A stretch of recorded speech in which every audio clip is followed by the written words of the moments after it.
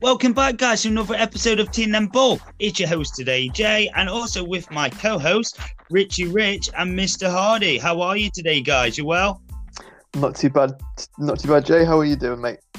I'm terrible, as I say every single episode.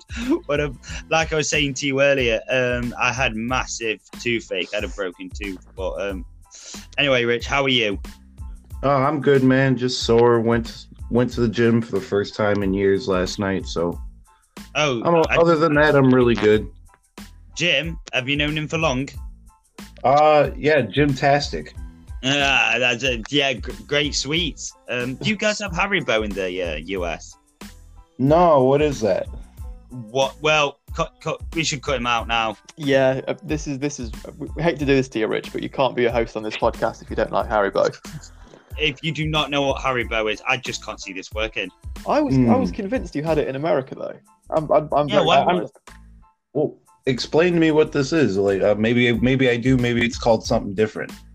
It's just a brand of sweets, and they do like all different flavors of sweets, like Star Mix, Tangfastics, little jelly babies, that sort of thing. I was convinced you had it in America, but apparently not. I think we might have like some like jelly bean type stuff, but I'm not really too familiar with like exact names and whatnot. Yeah. Well, I mean, we can save this discussion for the spin-off Haribo podcast. No, let's do now. How the hell do you not know what? Can you imagine? Wow, no, they're the only thing that you did not describe there, Rich. They're not jelly beans. They're just like jelly sweets, but like with loads and loads of sugar on it. And they're just pure sugar, but in like sweet form. That's like almost any type of candy or any type of meal here in the United States. It's just loads and loads of sugar. We don't really call it candy, do we? Well, it's just sweets. No, yeah, sweeties if you're under the age of about 10. Yeah, because we're what? Sweeties. Sweeties. I can say that now. Oh, that's fair enough. The great wrestling podcast. Yeah, so far, guys. we really got into a habit of going off on a ridiculous tangent before the episode starts. I quite like that. Yeah, we may not be very good at a lot of things, but we are very good at not staying on task. we're actually, I've heard the world record of that. The world record. Yeah, anyway, welcome to the episode, as I said before, guys, of your new AEW review. As absolutely Will said that he's absolutely sick of not reviewing stuff that he hasn't watched. So we've actually watched. I believe, Will, you've actually watched it, haven't you? AEW. I've watched Dynamite as I do most weeks. I actually hadn't watched for the past couple of weeks, but I watched specifically this week for this podcast, and yeah, looking forward to talking about it. I've got some bones to pick with you, sir. I tell you that when we get started. Yes, Tangtastic, as Haribo would. Haribo, send us 3 things. Rich, did you watch it? Yes, I did. I enjoyed it. I thought it was a very, very, very good episode. Well, that's, ladies and gentlemen, that's a great start. We're doing a review, and we've all watched the show. We will be doing this more often. So for moving forward, guys, just to let you know, we will be doing a review the day after. So on Thursday, we will be now reviewing AEW. We will try to get NXT in there sometimes, but you know, we all work as well, guys. You know, we do try our best. We won't just limit it to weekends, but yeah, we'll be doing it with Mr. Will now going forward, and Rich every Thursday. Just to let people know as well, we're very, very happy with our new international listeners. We've got actually a huge following, lads. I will give you an update of our new list. Now, moving forward, I know this is the boring bit, just to let people know, but we really, really need your support on YouTube. Mainly YouTube, guys. We would love you to subscribe there. We've now got listeners in India, Thailand, Australia, South Africa, the Philippines, the US, and the UK. So it just shows you we've got our reach far, far, far, far over the world now. But anyway, moving on. Well, what would you give this show as a rating? I mean, we'll probably go into sort of ratings and stuff at the end, but I thought this was a solid show. Obviously, it's the go home show for Revolution, which is tomorrow. I think as a go home show, maybe not as strong as I'd like, but no, just a really fun episode. Didn't really disappoint in too many areas. I thought it was pretty good. I mean, we'll kind of go through it in more detail, but yeah, solid show for me. Rich. Yeah, no, so I'm pretty much on the same standpoint as Will over here. It was there were some things that were pretty good and whatnot, and like I said, we'll talk about everything that happens here pretty shortly. Yeah, my main viewpoint out at the start is this is what I like. It was a strong go home, week with actually WWE. They kind of recently they've been on a bit of a lame one building up because they like to do all their stuff in pay-per-views itself. There's kind of some false finishes and things already, which was a bit unexpected for me. And actually quite a lot of clean stuff as well, which again I'm not used to. So some clean victories. There's also got shenanigans in. I call shenanigans. There's all that. So the opening match I got, and when I watched it, was Shaq. Yeah, Shaquille O'Neal. Had you seen sort of the build-up for this? Would you like to go? No, I didn't. If you want to go ahead, that'd be great. So, I mean, obviously Shaquille O'Neal, one of the most kind of very recognizable faces in basketball. I think it's kind of obvious that this has come about because obviously, AEW is now on TNT. Shaq is an analyst on Inside the NBA, which actually is one of my other favorite TV programs at the moment. But the build's been a bit slow, a bit sloppy. They didn't really do too much on the weekly shows to kind of build up to it. But as a match, I thought this was very fun. For someone I think Shaq's been in wrestling before. He's done a few bits here and there with WWE. But as far as a full match goes, I thought this was really fun. It was kind of maybe weird to put it at the start of the show. You definitely could have built up to this a little bit more. Yeah. But no, really, really fun. Rich, what did you think? Yeah, I thoroughly enjoyed it. To be honest with you, I really had 0 to low expectations on how Shaq would do in the ring per se, because it has been some time since like his whole, originally wanting to wrestle Big Show. That was over 8-10 years prior to this, right? Yeah. So I honestly, with age and wear and tear in the body, of course, I had very low expectations for the match, but it blew me away. Shaq was, he did what he did, and that his power bomb looked expert. I think it was really smart doing this as a tag match as well. I think Shaq versus Cody probably would have exposed a lot of Shaq's weaknesses, because we should say now it was a tag match. It was Shaq and Jade Cargill, she's also not wrestled on AEW before, against Cody Rhodes and Red Velvet. So I was really smart to kind of put other. Who is she? Who's Red Velvet? No, the other one. Jade Cargill. So I think she's not been wrestling that long. I don't think so. She's definitely not wrestled in AEW before. This is kind of her sort of big debut. I think she's got really good potential. Got a really, really strong future. But yeah. Yeah, I think so too. Like, I think she just brings a presence that, nobody on that roster, I think, brings. And, you could tell the nerves were there, but you give her some time, down the line, she's going to be a big player in the women's division. Yeah, definitely. I was really impressed with some of the spots that Shaq was doing in this match. He did a double table bump to kind of lead to the finish of the match, which I thought was really, really good. I thought it was amazing. Yeah. Well, without, to be honest, boy. Some audio over there. I do apologise. Right, so what happened is, like we said previously, this was such a big build-up for Shaq actually entering wrestling. He's been doing it for around 10 years, as previously stated.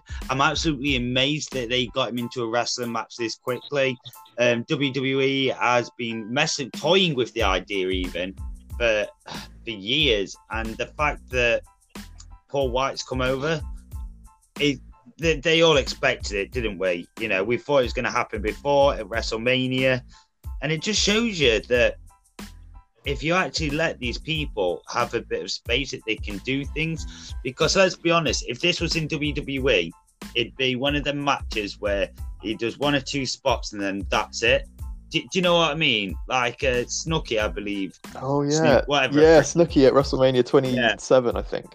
Well, Shaq's I think Shaq was it like 2015 or 2016? He was just randomly with no build-up. He was in the Under the Giant Battle Royal at the start. It was weird that they teased it for so long, and so it just happened with no build-up in a Battle Royal. Shaq just randomly runs out to the ring, and it was just one of the weirdest things ever. So I think the way they've used him in AEW has been quite good. Yeah, he actually looks like an actual wrestler. Oh yeah, because he is genuinely, he is huge. He is massive.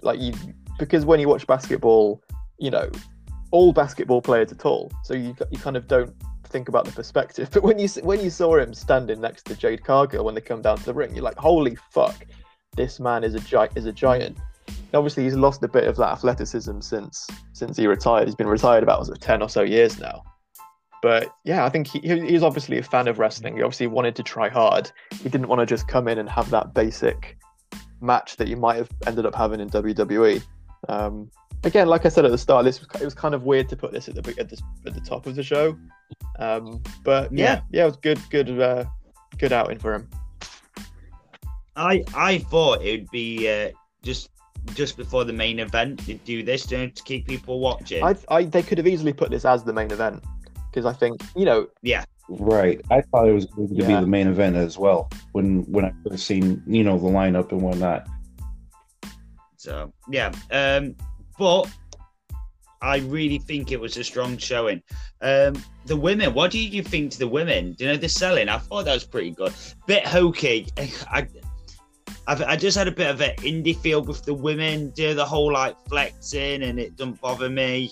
I don't know how I feel about that. How do you feel about that, Will? Start off with. Well, I think Red Velvet's got a really strong future. She's not wrestled on Dynamite much. She's mostly been on Dark, which again I've tried to convince you guys to watch, but I don't think that's going to happen. She's been on Dark mostly, which has done a really good job of featuring a lot of young women wrestlers. Jade's not wrestled in Dynamite or Dark, I don't think. So I think she's obviously got that. She doesn't have much experience, but I think she did really good for what the role of the match was. She's obviously a natural heel. She's got those tendencies down. So I think in years to come she's gonna really improve. Rich, how do you feel about the whole flexing while you're wrestling and do you think it's indie or do you reckon it's got a place in AEW? I think the whole spot can be everywhere, depending on the character who's actually doing it. If it makes sense in the matchup, in this matchup, in this instance, to me that made sense, showing the physical dominance of Jade over Red Velvet, who, yeah, like Will said, me personally, I'm not a big Dark watcher, but I have seen a couple matches of Red Velvet, and she's pretty good. Wasn't she originally her and Brandy were tag teaming? Yeah, as they've well, kind of right? done the thing. Obviously, when they signed Shaq for this match, the plan all along was obviously Cody and Brandy versus Shaq and Jade. But obviously, with Brandy now being pregnant, right? I think because Red Velvet is kind of being pushed as Brandy's protege a little bit. So she was kind of a natural replacement. I think obviously the plan would have been Cody and Brandy. So we'll address something. So just quickly though, great table shop. Yeah. Try again. Great table spot. Love the table spot. But that powerbomb I think it was exceptional. I thought that was going to be his finisher, by the way. Yeah, really, really good powerbomb. He obviously kind of wanted to do one thing really, really well, and powerbomb was a really good move for it. Yeah.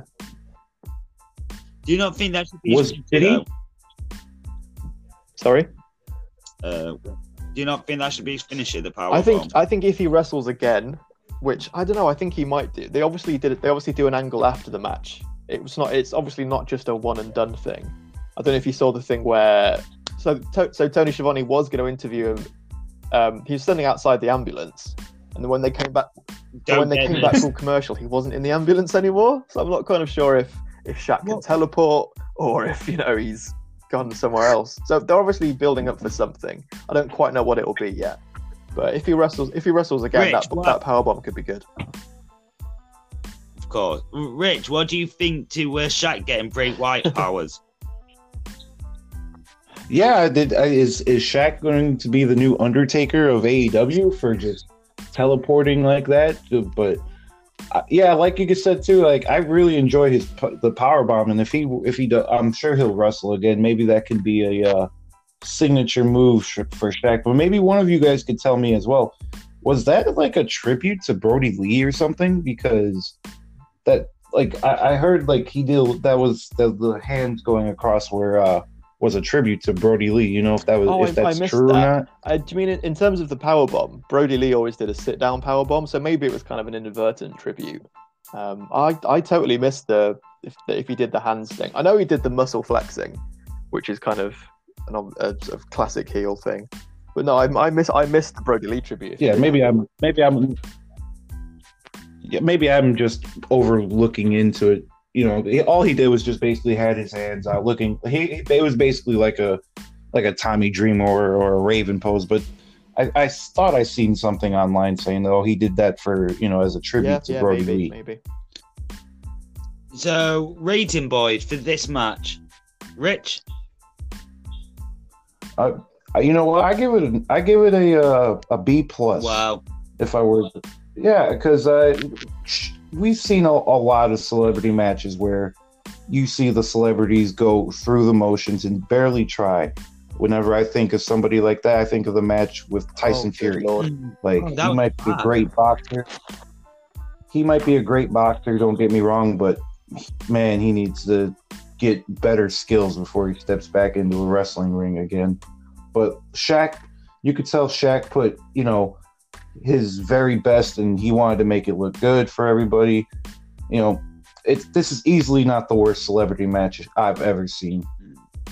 Yeah, I'd say if we're doing it in two different ratings for celebrity matches, I'd actually give it an A for a celebrity match. But overall, as a proper match, I'd probably give it a C plus. I'll agree with Rich. I think this is a B plus. I think it was really fun. All the characters worked well together. Shaq obviously a wrestling fan. He obviously wanted to kind of give a good account of himself. I think that, like you said, the table spot was really good. They managed to, it wasn't just a celebrity showcase for Shaq. They managed to get over two young women wrestlers as well. So yeah, really fun. And again, like Rich said, a lot better than some of the dross we've seen celebrities go for in their first match. Yeah. I feel like they've only brought Big Show in to complete this. Paul White. Well, see, I had a completely different theory for that. I thought leading like the last week's episode, I thought they were going to bring Paul White out and say, "Oh," Shaq would come out and be like, "Oh, I've taken this very seriously, and here's my trainer, and here comes Paul White." That would have been good. I think they obviously at some point they're going to have that storyline. I think they've not finished telling whatever story they're going to tell with Shaq at the moment. Obviously, with the ambulance angle, that could go in a very weird direction, but it could just go in a stand. They might just. I think they've done it as well to get one over WWE because they wanted this match to happen for years. Yeah. Do you know what I mean? And to say, look, you wanted it and we did it. It will happen eventually. I think it might happen on a pay-per-view down the line somewhere. Yeah, of course. Right, so moving on anyway from a weird opener to say the least. I believe it was the women's eliminator. No, we had. No, Rich, go. No, it's cool. Next, it was a squash match. It was a tag match with Pac and Ray Phoenix. It says they faced D3 and John Skyler, who I'm sure these guys are regular on Dark. But no, it was basically a 30-second squash match with, I believe, Pac hit. What does he call it? The Black Arrow or Red Arrow in AEW? I'm not sure. I think it's the Black Arrow because it was definitely the Red Arrow in WWE. Yeah. But I love Pac and I love Ray Phoenix. So this was just really fun. It's not going to get any stars, but it was a fun little squash match. I personally, I don't know what you guys think, but I love short little squash matches in wrestling. I think it's something we don't see enough of. WWE have kind of gone through little phases every couple of years where they'll start doing squash matches with local talent on TV, and I think it can work. It can work really well. But there's squash matches. I'm sorry, but there's squash matches they only seem to do when they have somebody who's just starting on the main roster, and that act can get really old really quickly if they continuously doing squash matches after squash match after squash match, and like I remember when going back to WWE when Ryback, that's literally I think that's all he did was like the first like 20 matches or something he was on was just nothing but squash matches, and then what about Braun? It kind of Braun Strowman was worse than Ryback. Well, this is kind of a different sort of that, because like you said, squash matches have always been used to kind of build up these big monsters. But this is this is two smaller wrestlers doing high flying moves that are having these squash matches, and it's a real nice fun take on a kind of slightly tired trope. So I enjoyed this, And honestly, you got the two perfect people to do a 30-second squash match. Yeah, they can just hit all their big, flashy, big moves, pin them, and get out. Just really fun. So, real quickly before we move on from that match, Will, are they considered baby faces or heels now? Because heel. Yeah, Pac and babyface. Pac and Rey Fenix. I'd say tweeners. Which is again something I think AEW can do really well. They can have characters that you have sympathy for and do kind of good things, but they don't fit into the standard box of babyface and heel. I think because Pac and Phoenix Pentagon and Rey Fenix were a kind of heel stable before the pandemic. Obviously, yeah. Right, that's why I was asking because I wasn't sure if they were. Because it's to me this match they look like they've baby definitely faces. taken on that role since Pac has come back. Obviously, he had to go back to England for most of the pandemic. He's only been back in the country, a couple of months, right? And he's they've had this kind of feud with Eddie Kingston, and that's kind of also involved Lance Archer as well. John Moxley tagged with him a couple of weeks ago. There's kind of all these moving parts. But I really like both of these guys. Two of my favourite wrestlers at the moment. Genuinely, they've had some incredible matches. As good as they are as a tag team, though, man, I'd love to see like a 35-minute match between Pac and Rey Fenix. I mean, Pac is like he's like a small guy, but he can look like a massive guy against other small guys, if that makes sense, because he's got that. He's got the roid physique, mass on him is insane. Just looks like he's got so much mass on such a small body. But yeah, fun match. But Rey Fenix too, he's not exactly a small person either. He might not have like the muscle mass of somebody like Pac, but he's from somebody who's seen him wrestle live before. He's not a small person at all. A wrestler you'd think of as a small cruiserweight guy. If you were to, I'm sure if you were to meet them in real life, you'd think, oh my God, they are massive. There's a difference, lads. I mean, the wrestlers normally are over 6 foot. But Neville, Pac, he's average. He's the normal size for a normal person. What is he? We might have to check it well, but I bet he's about 5'9". But everybody else, normally in the wrestling business, are well over 6 foot, and even some of the 6-footers. Yeah, I've just googled it. You're right. He's about 5'8". And he's always been kind of pegged as this small guy, but he's small. He's definitely small for a wrestler, but he uses that to his advantage. Yes. I think he's got a very unique look and a very unique sort of wrestling style. So is Pac the biggest, smallest wrestler of all time? No, they'll be bigger than him. I mean, Ray's pretty big when he was on it. Do you know what? I think this is getting quite dark, but towards the end of his life, Eddie Guerrero tacked on so much muscle, so much mass on him, and he still just had this small frame. I think he was a small guy who was always slightly paranoid about being a small guy and just tried to tack on so much muscle and mass in it, his heart couldn't take it in the end. How big was he though? I bet he was about 6 foot, Eddie. Wow, yeah. Eddie was 5'11". Eddie was 5'11". I think he was around like 220, 225 maybe. I think at his biggest. I think around that time though, you had all these bigger guys who were starting to realize that smaller guys could make money as well. So they were sort of negging them and going, "Oh no, you're small, you can't draw money." You know, the Kevin Nashes and the Hulk Hogans of the world, vanilla midgets. Yeah, all those amazing talents that kind of they got pigeonholed as small guys, even though they were, you know, arguably starting to get more popular. They were sort of held down a bit, which is a shame. I think, you know, at this point in 2021, I don't think that stigma is there at all. You know, wrestling is full of small guys that can do amazing things. We say small, but again, they're the same size as us. You know, he's absolutely bigger than me. He could knock 7 shades out of me. So,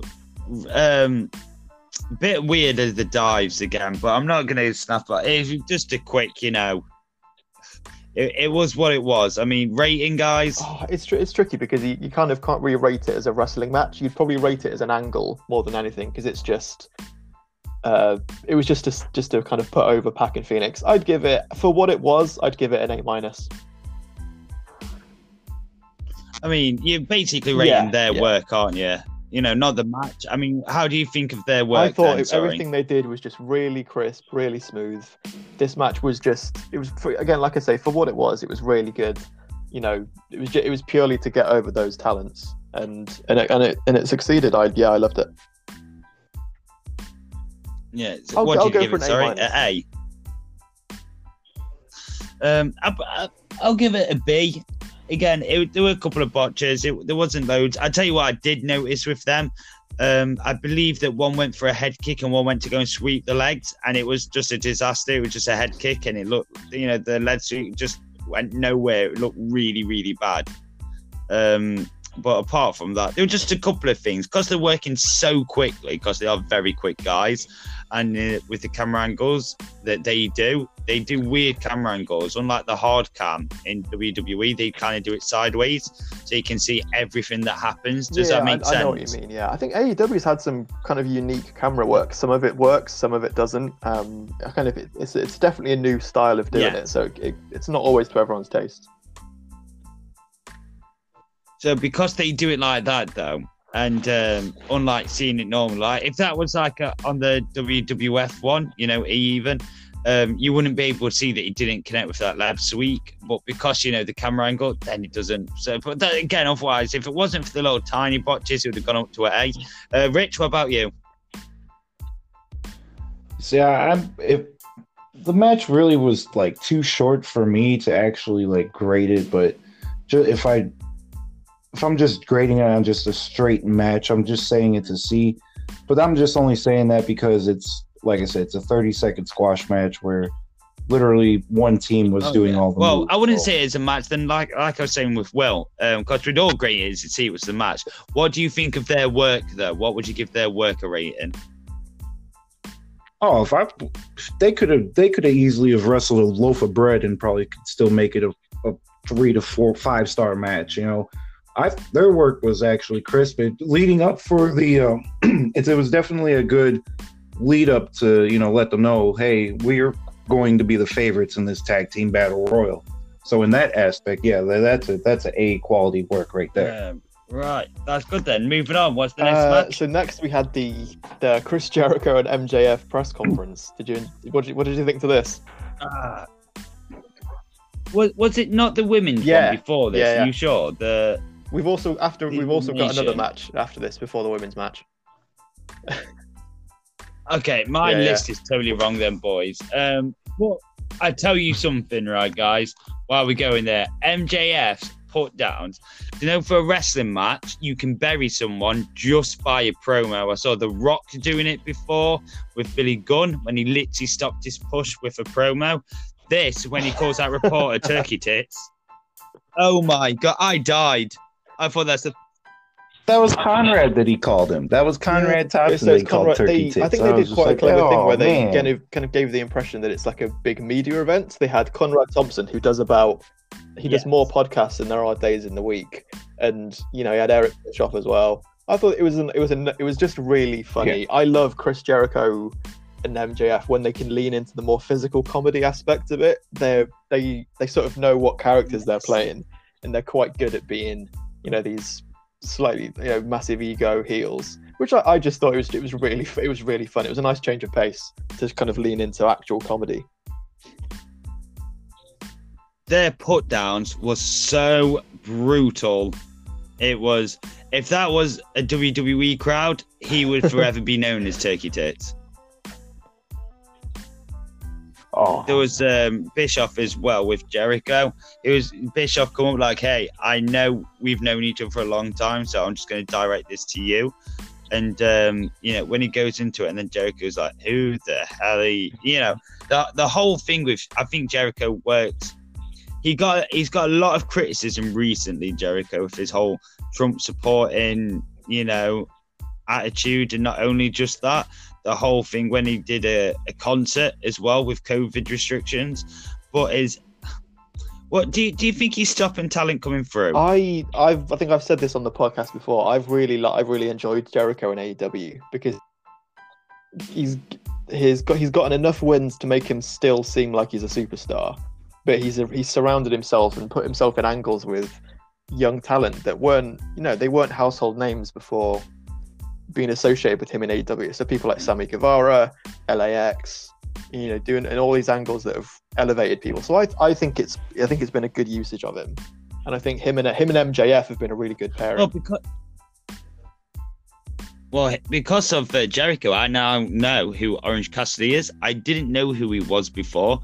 Rich, I'll ask you a quick question as well relating to this.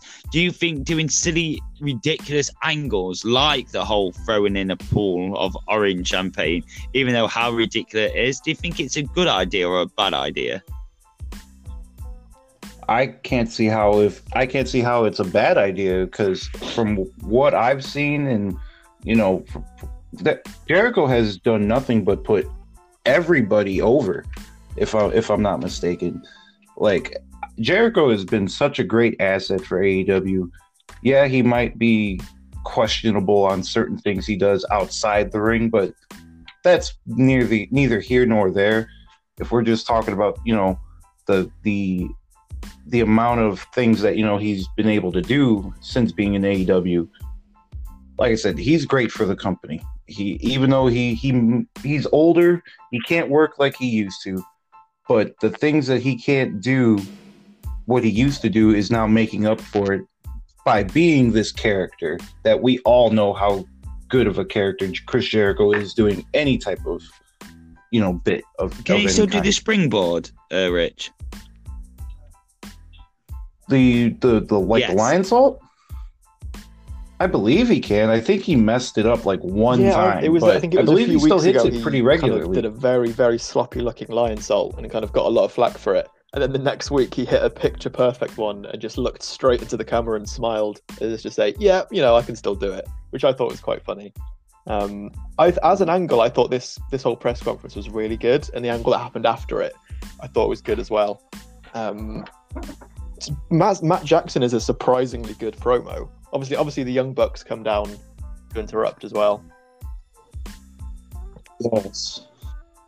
I looked at these groups, right? And as you guys have getting me into AEW, I thought these guys are going to get interrupted.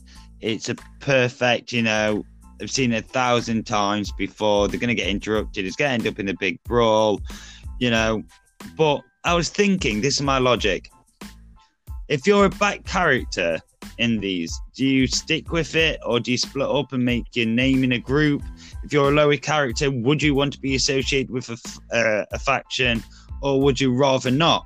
So if you're going into the wrestling industry, well, for instance, would you want to be part of a faction, or would you try to, you know, want to build yourself up in a way? I say if Apollo Crews, for instance, was to join the head of the table, you know, that kind of family, do you reckon that's a good or a bad idea? I mean, It's difficult because I think so many wrestlers have been able to build successful careers off the back of coming in through factions. Factions is something that AEW have used really, really well. It's kind of gone out of fashion in WWE for the past few years, but factions are really good for being able to get multiple talents over at the same time. I think AEW gets a lot of criticism for having too many wrestlers, which is something that I sort of agree with as well. A lot. But being able to put them in factions and kind of maximizing their minutes where you can have multiple people on screen at the same time involved in a storyline, I think that's great because it can get over so many characters at the same time. So yeah, I think factions are a good thing, and it's something that AEW do. Would you be a part of one? There's a lot of that's a massive thought experiment to the point where I'm a wrestler. I don't know if I could answer that question really. Just a yes or a no. Would you like to go alone? I'll start off in a faction and then I'll become a multi-time champion and go into the Hall of Fame. I'll do it that way. If you insist on making me choose, nice. I'll do it that way. Nice. Yeah. Thank you. I did insist. Thank you. We will do though. Will eventually that'd be a great little thought provoking of how Will would start his career out. That would be a lot of things. Would have Rich, to go would you be in my favour? Will the diva? Will Randy Orton in it?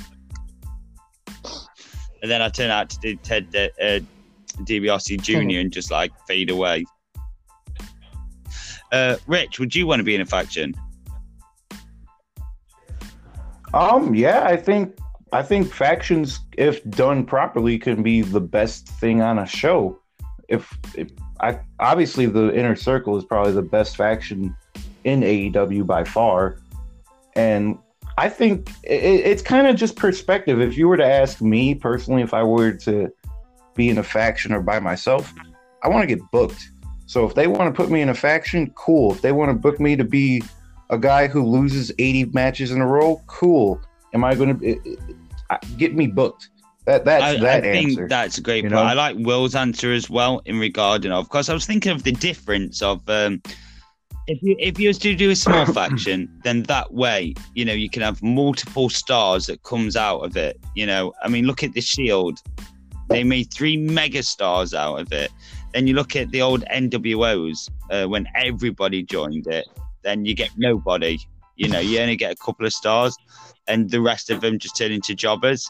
It depends what kind of faction you build, doesn't it? But oh god, we've gone on a massive tangent again. Yeah. Anyway, the review for this. What we're taking out of it. I thought it was really good. I thought the angle at the end in particular, when you get the double table spot. I think I can't remember which way around it was. I think Nick jumps off the entranceway, and then Matt does a big running elbow off the stage through to the table. I'll just interrupt you quickly, Will. If you just want to run down, so they do the promo. If you just want to do a step by step, what actually happened. Chris Jericho and MJF do the press conference. They take questions from the previously mentioned Turkey Tits. Someone from Barstool Sports, who interestingly enough was on the NXT Takeover pre-show, I think a couple of weeks ago when that happened. So that was kind of a weird thing to see him there as well. The Young Bucks come down. They do a big promo about their dad, because this feud is apparently about dads. The Jericho and MJF did a pretty good beatdown of the Young Bucks' dad. I think it was either a week or two ago. And that's kind of given quite a lot of heat to this feud. Matt tells Jericho if it wasn't for AEW, he'd be jerking the curtain at the Performance Center, which I think was kind of a petty line. Ooh. It was. I don't think AEW should really be outwardly saying things like that. I don't know what you guys think, but it's that came across as just sort of unnecessary. Yeah. I'm with you on that. Will. I think the less mention of NXT or WWE in a context of trying to bury them, should not be on AEW's mindset. It should be show not tell. You should just be, put on good matches, have good feuds. You don't need to constantly say we're better than WWE. Let the fans think that. You don't have your wrestlers come out on TV and say, our wrestlers are better than their wrestlers. It shouldn't exist in that world. Exactly. You're automatically being reminded of the bigger one, company. You don't even mention number 2. And obviously AEW, they're not number 1, but they should always have that mindset. You don't need to mention the competition. The dad spot, after the dad spot. Yeah, so after the dad spot, we kind of get a big brawl. Obviously, Santana and Ortiz are in the ring. The whole Inner Circle are in the ring. Doc Gallows and Carl Anderson come out. There's kind of a big brawl, and then, like I said, the big table spot. So I just checked it. Yeah, Nick does I think it's a moonsault off the entranceway through Santana on a table, and at the same time, Matt does a big running elbow, a big Cactus Jack style elbow actually through Ortiz on another table. Which I thought that was really fun. I like how our review will probably take longer than the show, as it's. Makes me laugh. Well, I agree what you're saying. As a new watcher of AEW, I've noticed that they mention WWE a hell of a lot more, or reference it more than than they should. It just reminded me a lot too much of the WCW days, where they're just like, oh yeah, bums on seats, and they push for it way too hard. To be honest, in AEW, it's not something I've noticed a lot. It jumped out at me in this promo, but I hadn't actually watched Dynamite for a couple of weeks. I can't remember any kind of other instances where it's just been so on the nose, where they just kind of reference WWE. It's definitely Well, there's one that I remember off the top of my head. It was like one of the first few episodes of Dynamite. Jericho was cutting a promo with the Inner Circle, and I think it was actually the first Inner Circle promo that they had. And I remember the crowd were chanting, "We the people" for Jake Hager, and Jericho said that was a stupid gimmick from a stupid writing team. I don't remember the exact quote, but basically just bashing WWE's, stupid creative, Yeah, I remember things that from one, WWE, and that ain't gonna work me, here in AEW. Because again, there's no point mentioning WWE, but also in the context of a wrestling show, you probably shouldn't reference the fact that wrestling shows have writing teams. You should at least pretend. There should be at least some suspension of disbelief. Yeah, I mean, but I think it's well known by everybody. That annoys now. me because I you can think use that logic for literally any other show. If I'm watching an episode of, I don't know, like EastEnders, you wouldn't have Phil Mitchell go, "Oh, I can't believe I was an alcoholic. That was a dumb storyline. Who came up with that?" Like, you should, within the universe of the show, you should at least pretend that it's kind of logically following a storyline. Yeah, I totally agree. I can't get that over enough, Will. And Rich, mate. I know what you're saying, but it reminds me again. I know I said it before of like when WCW was going, oh, it's pointless, all these marks and the biz, and then you start talking wrestling talk, and it just once you go down that road, because, you can't recover.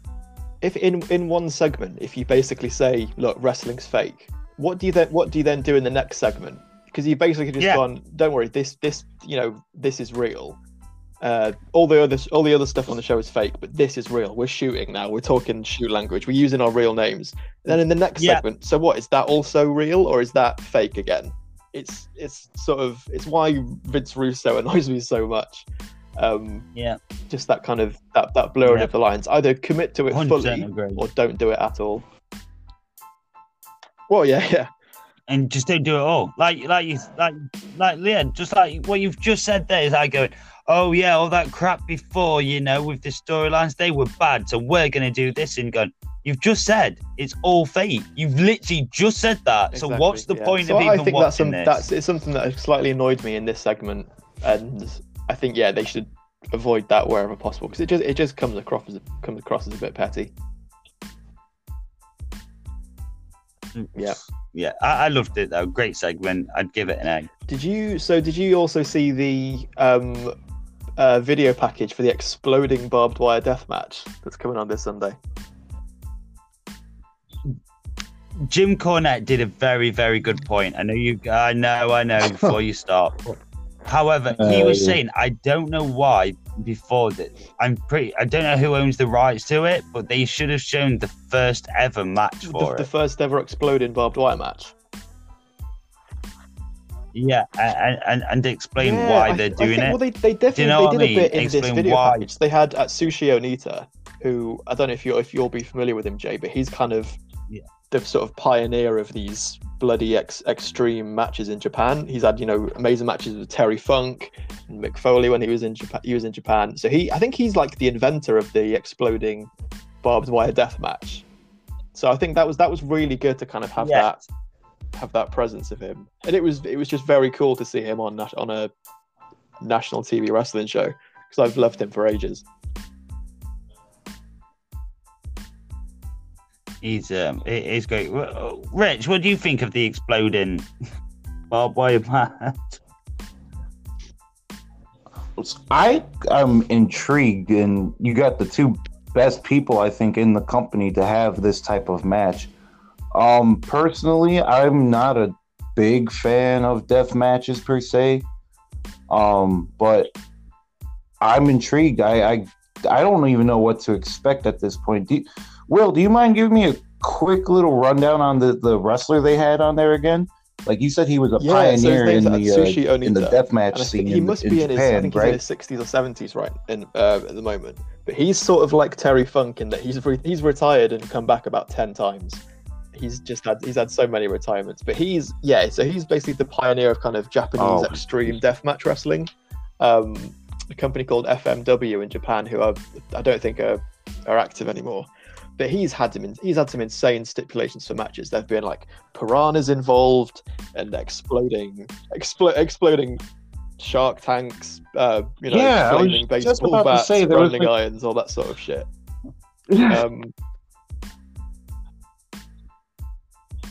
All right, one last thing though, and then we'll move on. But isn't FMW the promotion that I remember hearing a story about Sabu, and it was like a fire mat and the whole building caught on fire because they lost control of the flames. That sounds about right. I mean, I'll tell one story about referring to? When Mick Foley was signed to WWF in 1996, he was walking with Vince through an airport or somewhere, and a fan comes up to Mick and says, Mick, I'm a really big fan. I loved your stuff in FMW. And Vince just turns to the guy and goes, I believe it's pronounced ECW. All he knew of Mick Foley was his stuff. Wow. Obviously this hardcore fan had like tape traded his matches in Japan. I just thought that was really funny. But no, yeah, completely. He just operates in his own little world. Obviously, the fan is wrong, and I'm completely correct. I'm looking forward to the match. I'm sort of with you both in that straight deathmatch wrestling is it's a really tricky thing to pull off. Bad deathmatch wrestling is horrible because you're just watching majority of the time people who work a deathmatch style can't work like a physical wrestling style. They don't have the work rate to keep up with it, so they just resort to just straight weapon spots, just walking around exchanging. Oh my, just cough, and it's cough, just the most boring paint by numbers. I'll hit you with a weapon, then you hit me with a weapon, then we'll jump off a big thing and 1, 2, 3. I think Kenny Omega and John Moxley are going to have they have the work rate to sort of use those for spots. It's not just going to be the whole match is hit me with a weapon, hit you with a weapon, something explodes, 1, 2, 3. There's going to be some some exciting spots built into it. So I'm looking forward to it. It's going to be very different to anything they've done as a big main event. So yeah, looking forward to it.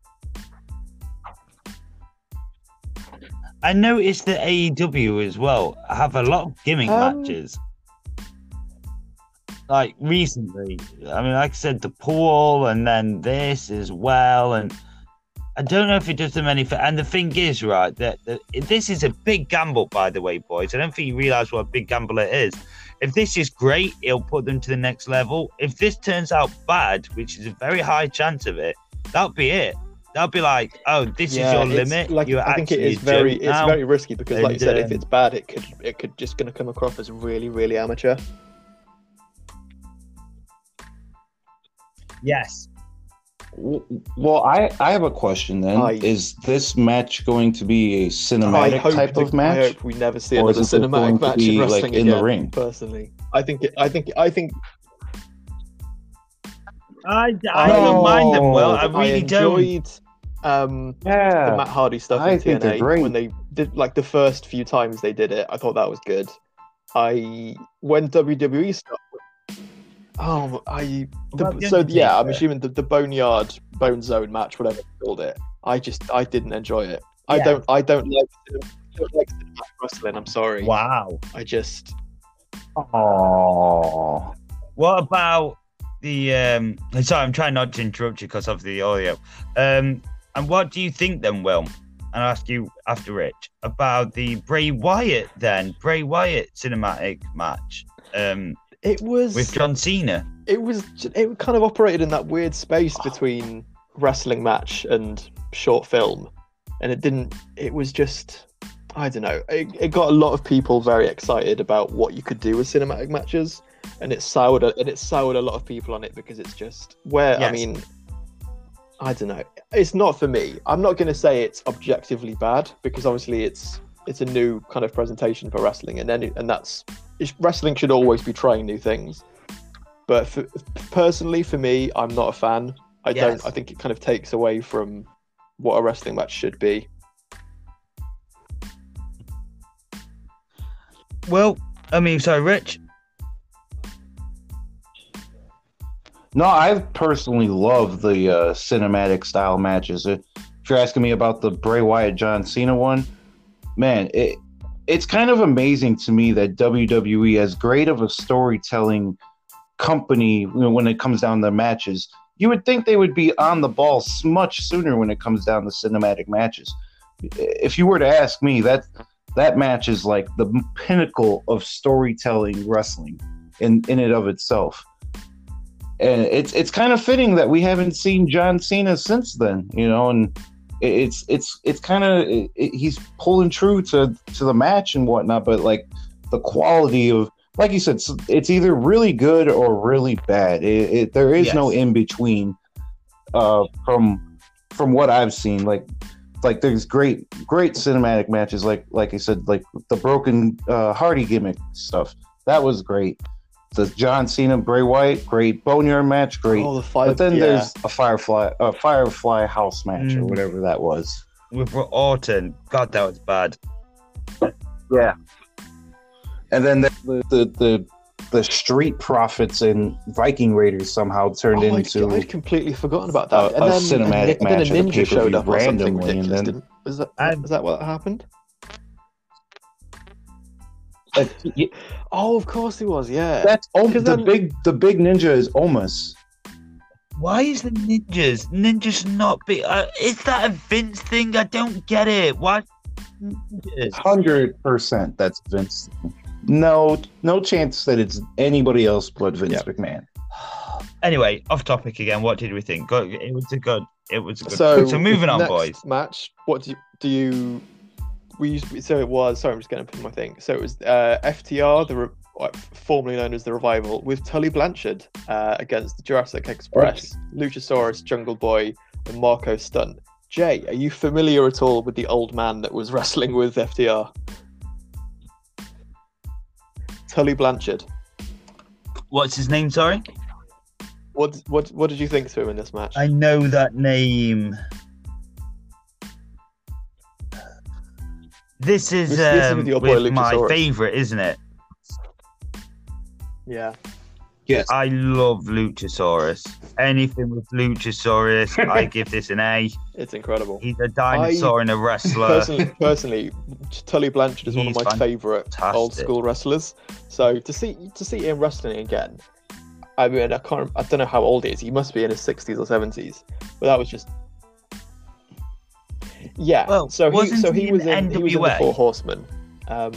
They had many sort of different lineups, but I think the most famous one is Ric Flair, Arn Anderson, Tully Blanchard, and actually no, who was?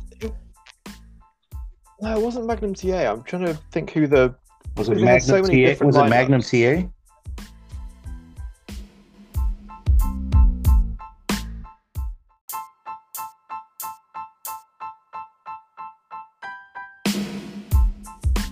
Yeah. So Tully Blanchard, he was in the original Four Horsemen in WCW. They had like a lot of different lineups, but the most famous one is Ric Flair, Arn Anderson, Tully Blanchard, and Ole Anderson. So this was a kind of real nice continuity because you also had JJ Dillon, who came out with this group as well. He was the manager of the Four Horsemen in WCW. So that was just really nice for me I really enjoyed this because I love old school wrestling. So wasn't it in the NWA that the Four Horsemen started, or was it WCW? I'm sure it was like the NWA. It started in the NWA, but then the NWA became WCW in 88 or 91, I think, when Ted Turner bought it. Yeah, but it was like Jim Crockett Promotions, wasn't it, or something? Yeah. But yeah, I thought this was a really fun match. What did you think? What do you think to Tully Blanchard wrestling at his age? No, it shouldn't happen. To be honest, I thought they did their like finisher as well, and that was the end of it. And then they was meant to jump in, but it seemed a bit of a delay in it. That bit took me out of it. Yeah, you know. Well, I thought they did the kind of the closing angle to it quite a good when you had Sean Spears, the former Ty Dillinger, because he's managed by Tully Blanchard as well. They kind of had him come back and help them win. Rich, what did you think? I thought it was cool. I mean, it was nice to see Tully Blanchard. I believe this is the first time I've ever really seen Tully Blanchard wrestle. For a man who hasn't apparently stepped in the ring in 10 plus years or so. I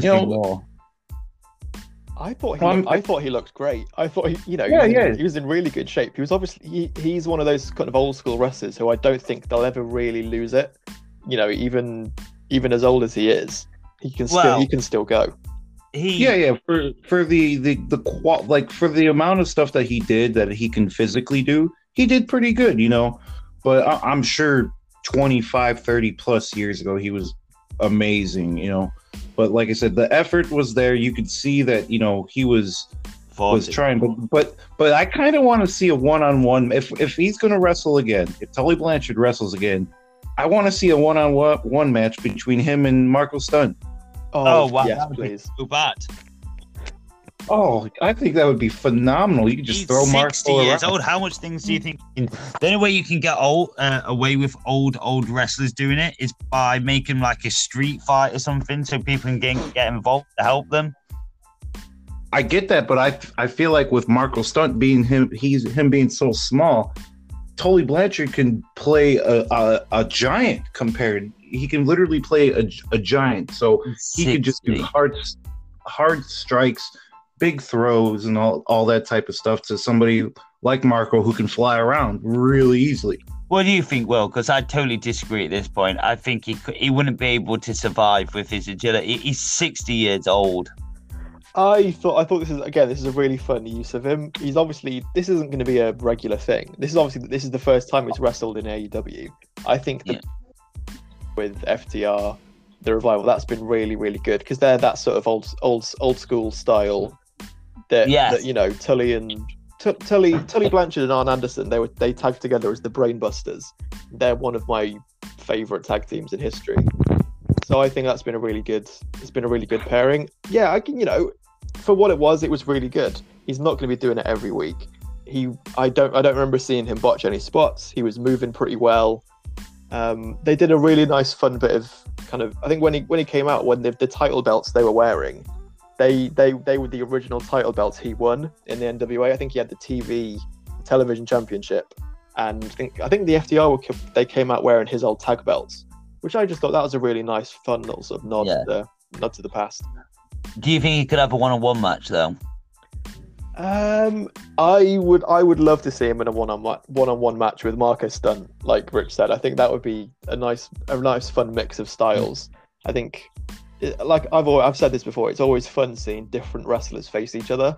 So like someone where you've got like an old school style veteran in Tully Blanchard against this tiny high flyer in Marco Stunt. I think that'd be a really entertaining match, and I think AEW could do that well.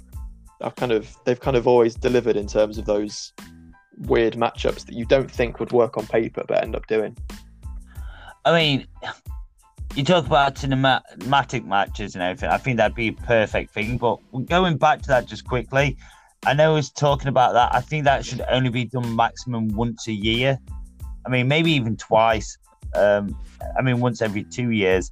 I don't mind them, but not all. It should be very once in a while for people who can't work.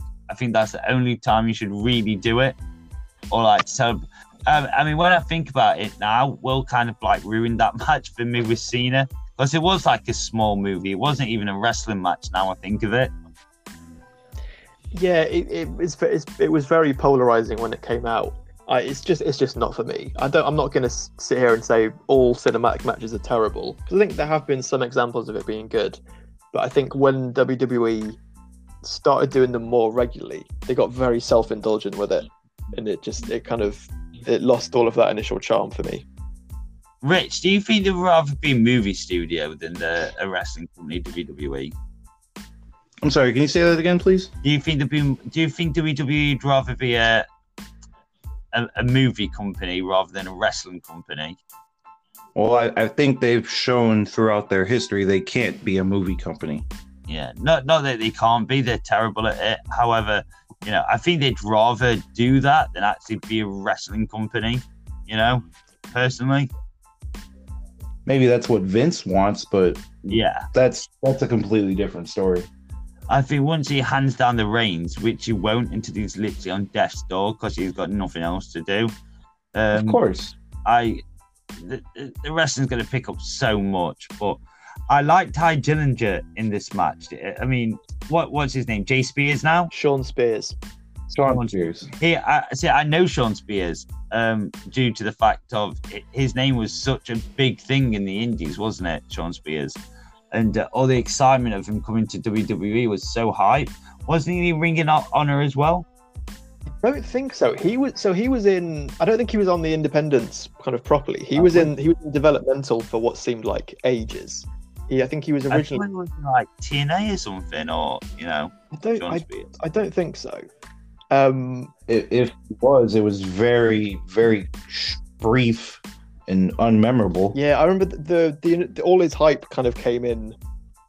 His through NXT. Yeah, his couple of years in NXT when he was the Perfect 10. But even then, he first signed to WWE developmentally in 2006. I've just looked now. And he never really had any kind of hype on the indies or anything. He always just kind of potted around FCW and the early years of NXT. Wasn't Shawn Spears involved with a skit, I think, in WWE during the revitalization of DX? He was Stan. Yes. Oh. He just kicked Stan, and that was Shawn Spears. Yeah. So that was. Hey, what's your name? Yeah. I'm Stan. Super kicks him, and he goes, "I just super kicked Stan."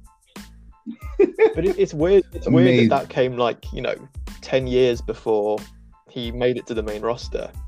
Oh, he bounced around developmental for so long. I don't know. He's kind of underwhelmed me in AEW. I think. Yes, I'm so glad you said that, because he came in with so much hype, being in the biggest feud with Cody at the time, and then it just went nowhere. It literally just died. Yeah. Did he wrestle on Dynamite at all after his feud with Cody? He's not been a massive mainstay. I think because I know he was on a winning streak for a while on Dark, but then he hasn't even been on Dark. No, he's not been in AEW since December. He's just not been there. My problem with Shawn Spears is that all of his hype and all of his fan support is because of the 10 gimmick, which is a good gimmick and deserves kind of praise, whatever. But that's kind of all he was. I think I'm being a bit harsh, but I just don't think he's that remarkable a wrestler. No, I agree. And once you get past the chanting of the 10 and stuff, that's all great. But then that's sort of it. He's a very one-note character. Right. Definitely. I agree with you 100% on that one. I didn't really see him, to be honest, guys. All I remember is everyone saying how great he's going to be and everything. Was he another Spears on the independent scene that I'm thinking of? Because I just remember a Spears second name and everyone raving about him. It must be Sean Spears, but I don't know if I'm thinking of someone else. There's no one that's coming to mind. But no, he never really had anything to do on the Indies. He's kind of like I said, like a developmental person for years and years. Well, they probably took him off TV due to the fact to get him into this angle. But this all happened, and he's been underwhelming in AEW mainly because the roster's just way too big. It's just way too big, and this is I'm afraid, one of the things that happens when you've got a massive roster. You will get lost in the shuffle, and thank God for factions, because if, like we were saying earlier, if you haven't got a faction, then he's not even going to be on TV at the moment. Well, I think so. What they did at the end of this match is to kind of formally bring in FTR, Tully, and Sean as a stable, because he was Tully Blanchard's client, and FTR were Tully's clients as well. But they've always been kept separate. So I think finally putting them into a big stable together, that does make sense. And obviously they had the thing at the end where Arn Anderson comes out, he gives the Four Horsemen salute to JJ Dillon and Tully Blanchard. So I don't quite know what they're going to do there. If they're maybe going to do another Four Horsemen, I think that could be quite interesting. I definitely wouldn't have Sean Spears in it, but that's another thing. Yeah, the first match we watched, there was a spine buster in it, because you were just saying about Arn, one of the worst spine busters I've ever seen. Was that in the first match? Yeah. I was like, no one can do a spine buster like Arn. I mean, Triple H does a good one, but Arn's just is amazing. It looks like that actually will break your spine. Triple H basically got the spine buster from Arn Anderson, so that's pretty much the exact same spine buster that Arn did is what Triple H did. You can tell it's fantastic the way he does it. It was no one can tell me. I challenge our listeners to, when they reminisce about the Attitude Era, to go and watch it. A full couple of matches. The wrestling is just bad, you know. Yeah, that was the problem with kind of this rose tinted glasses about the Attitude Era. The wrestling was very spotty for a lot of it. It's only really in, like, I'd say 2000, 2001 where you've got a solid good mid card. And in 98 and 99 when the product is really hot, you've just got some awful matches going on, which is kind of people don't really remember about that. But speaking of WWE and the Attitude Era, the newest signing comes out. Paul White, formerly the Big Show, formerly the Giant, formerly the New Year's Baby, formerly the Crying Man, formerly the babyface. Then the heel, then the babyface, then the heel, then the babyface.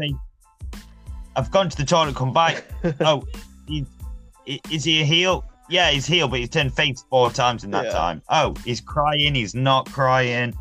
He's on your team. I just want to point out his shirt. What a great shirt! It's so simple and whatnot, and that's a big shot to WWE. Yeah, the no more BS shirt. A wink and a nod to being Big Show. Again, that's the sort of thing that doesn't bother me as much as the line from the Chris Jericho promo, just because it's kind of not. You can look at it and just go, oh, that's no more BS. That kind of it only works if you know what he was in WWE. I disagree. I think again they said too much about WWE in this promo. Yeah, it was very much like, hey, they was about to say how bad I was and tried to retire me, but I had so much more. Oh, they don't know what they're doing. You know, it's just stop naming about it. You know, really, please just stop. I don't remember that from the promo. I think the main thing is that he's hyped this new signing for Sunday at Revolution. I can't predict who it's going to be. I've got no clue. I don't think it's a wrestler. Really? I think it's going to be Mauro Ranallo. Interesting. Well, I reckon I hope it's not the King. well, the thing is, Can you I think the key Jerry is that Lawler? he said it's going to be a Hall of Fame worthy talent. So it's not going to be. Oh, did he say that? Did he say that word for word? So I don't think it's going to be anyone Yes. that's already in the Hall of Fame. It's a Hall of Fame. I, Tony Atlas. I think he's in the Hall of Fame, he isn't he? might be. Yes. I think it Yeah. is going to be a wrestler. It would be a So wrestler. who would you say? Purely based off. I don't know if you'd have seen it today, but Kurt Angle's posted a video on Twitter, sort of like this.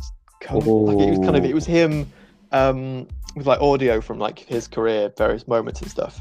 Him putting on all his different singlets and shirts and stuff, and at the end it says "to be continued." I think that could be a hint. Yeah.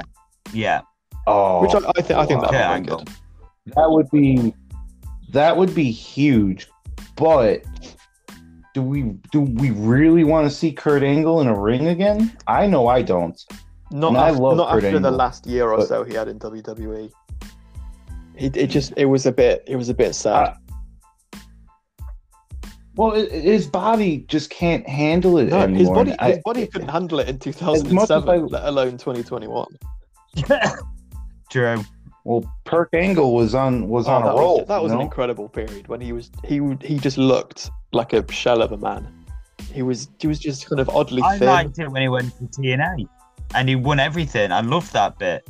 But you just need a break in between. You can't, at his age, you can't hit the road full time. They should just I know they like getting people to go out and earn money on the road shows, but they should just save him for TV and that's it. That's what they should have done. I hope It's after when they can start running regular shows with fans again, I hope they don't go back to doing a house show schedule.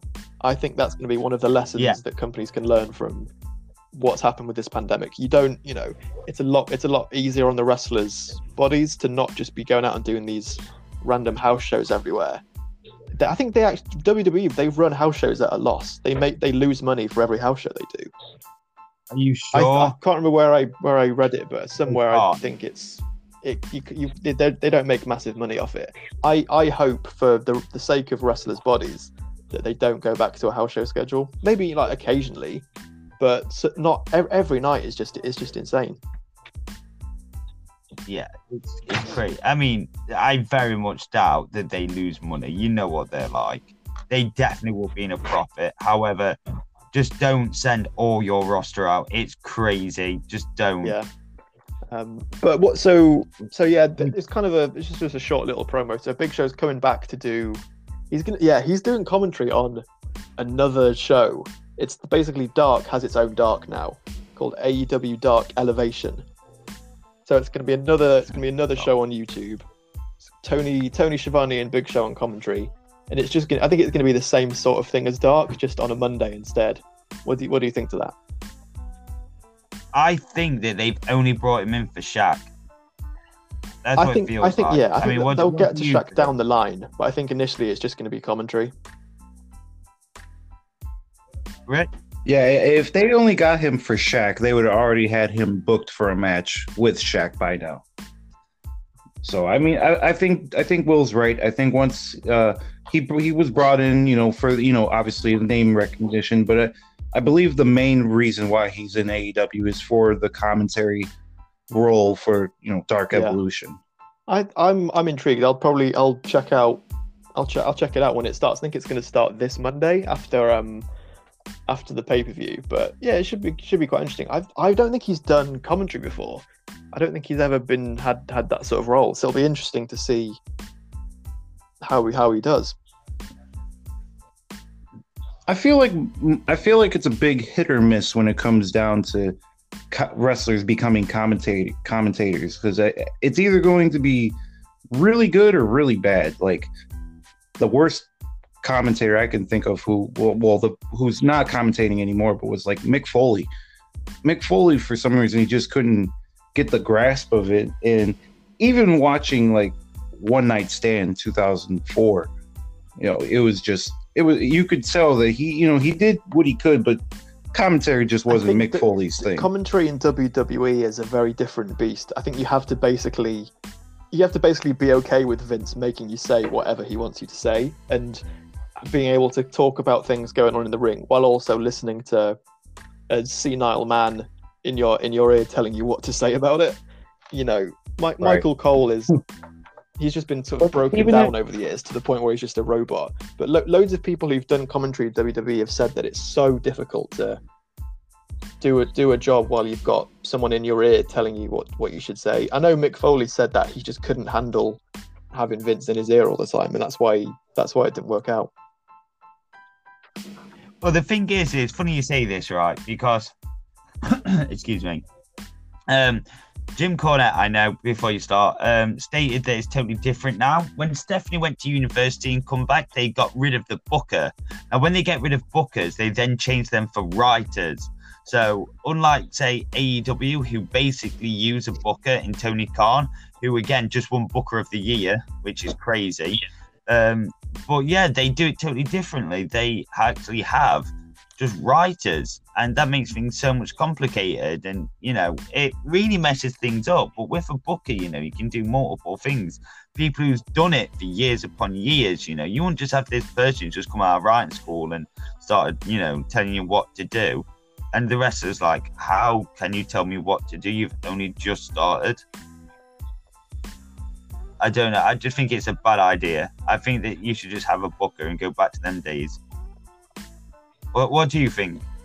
I think it's something we've talked about before. It's kind of the difference in sort of philosophies in how a wrestling show should be booked. I think there should be a kind of combination of a traditional booker and then a writing team. Because you look at what went wrong in WCW, it was too many people being involved in the writing process.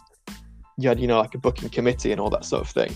So I agree that wrestlers are best when you know, for a promo you get bullet points. You go out and you write. You want to get this match over. You want to hit these story beats. But you know, wrestlers should kind of know their own characters enough to sort of put their own spin on it and be sort of authentic to their voice. Yeah. Okay. What I'll do though is I'll just make a quick point. Is Paul a good signing or not, Rich? Paul's a great signing. He's like I said, he's going to bring name recognition into the company. He's already making positive strides in the company by becoming a commentator, and pretty much everything at this point is just going to be on him. Who knows when or if we get to see him in the ring again? Do you not think it's just like another? Hey, guess what? We've got another WWE guy. No, because I feel like this was all on Paul White.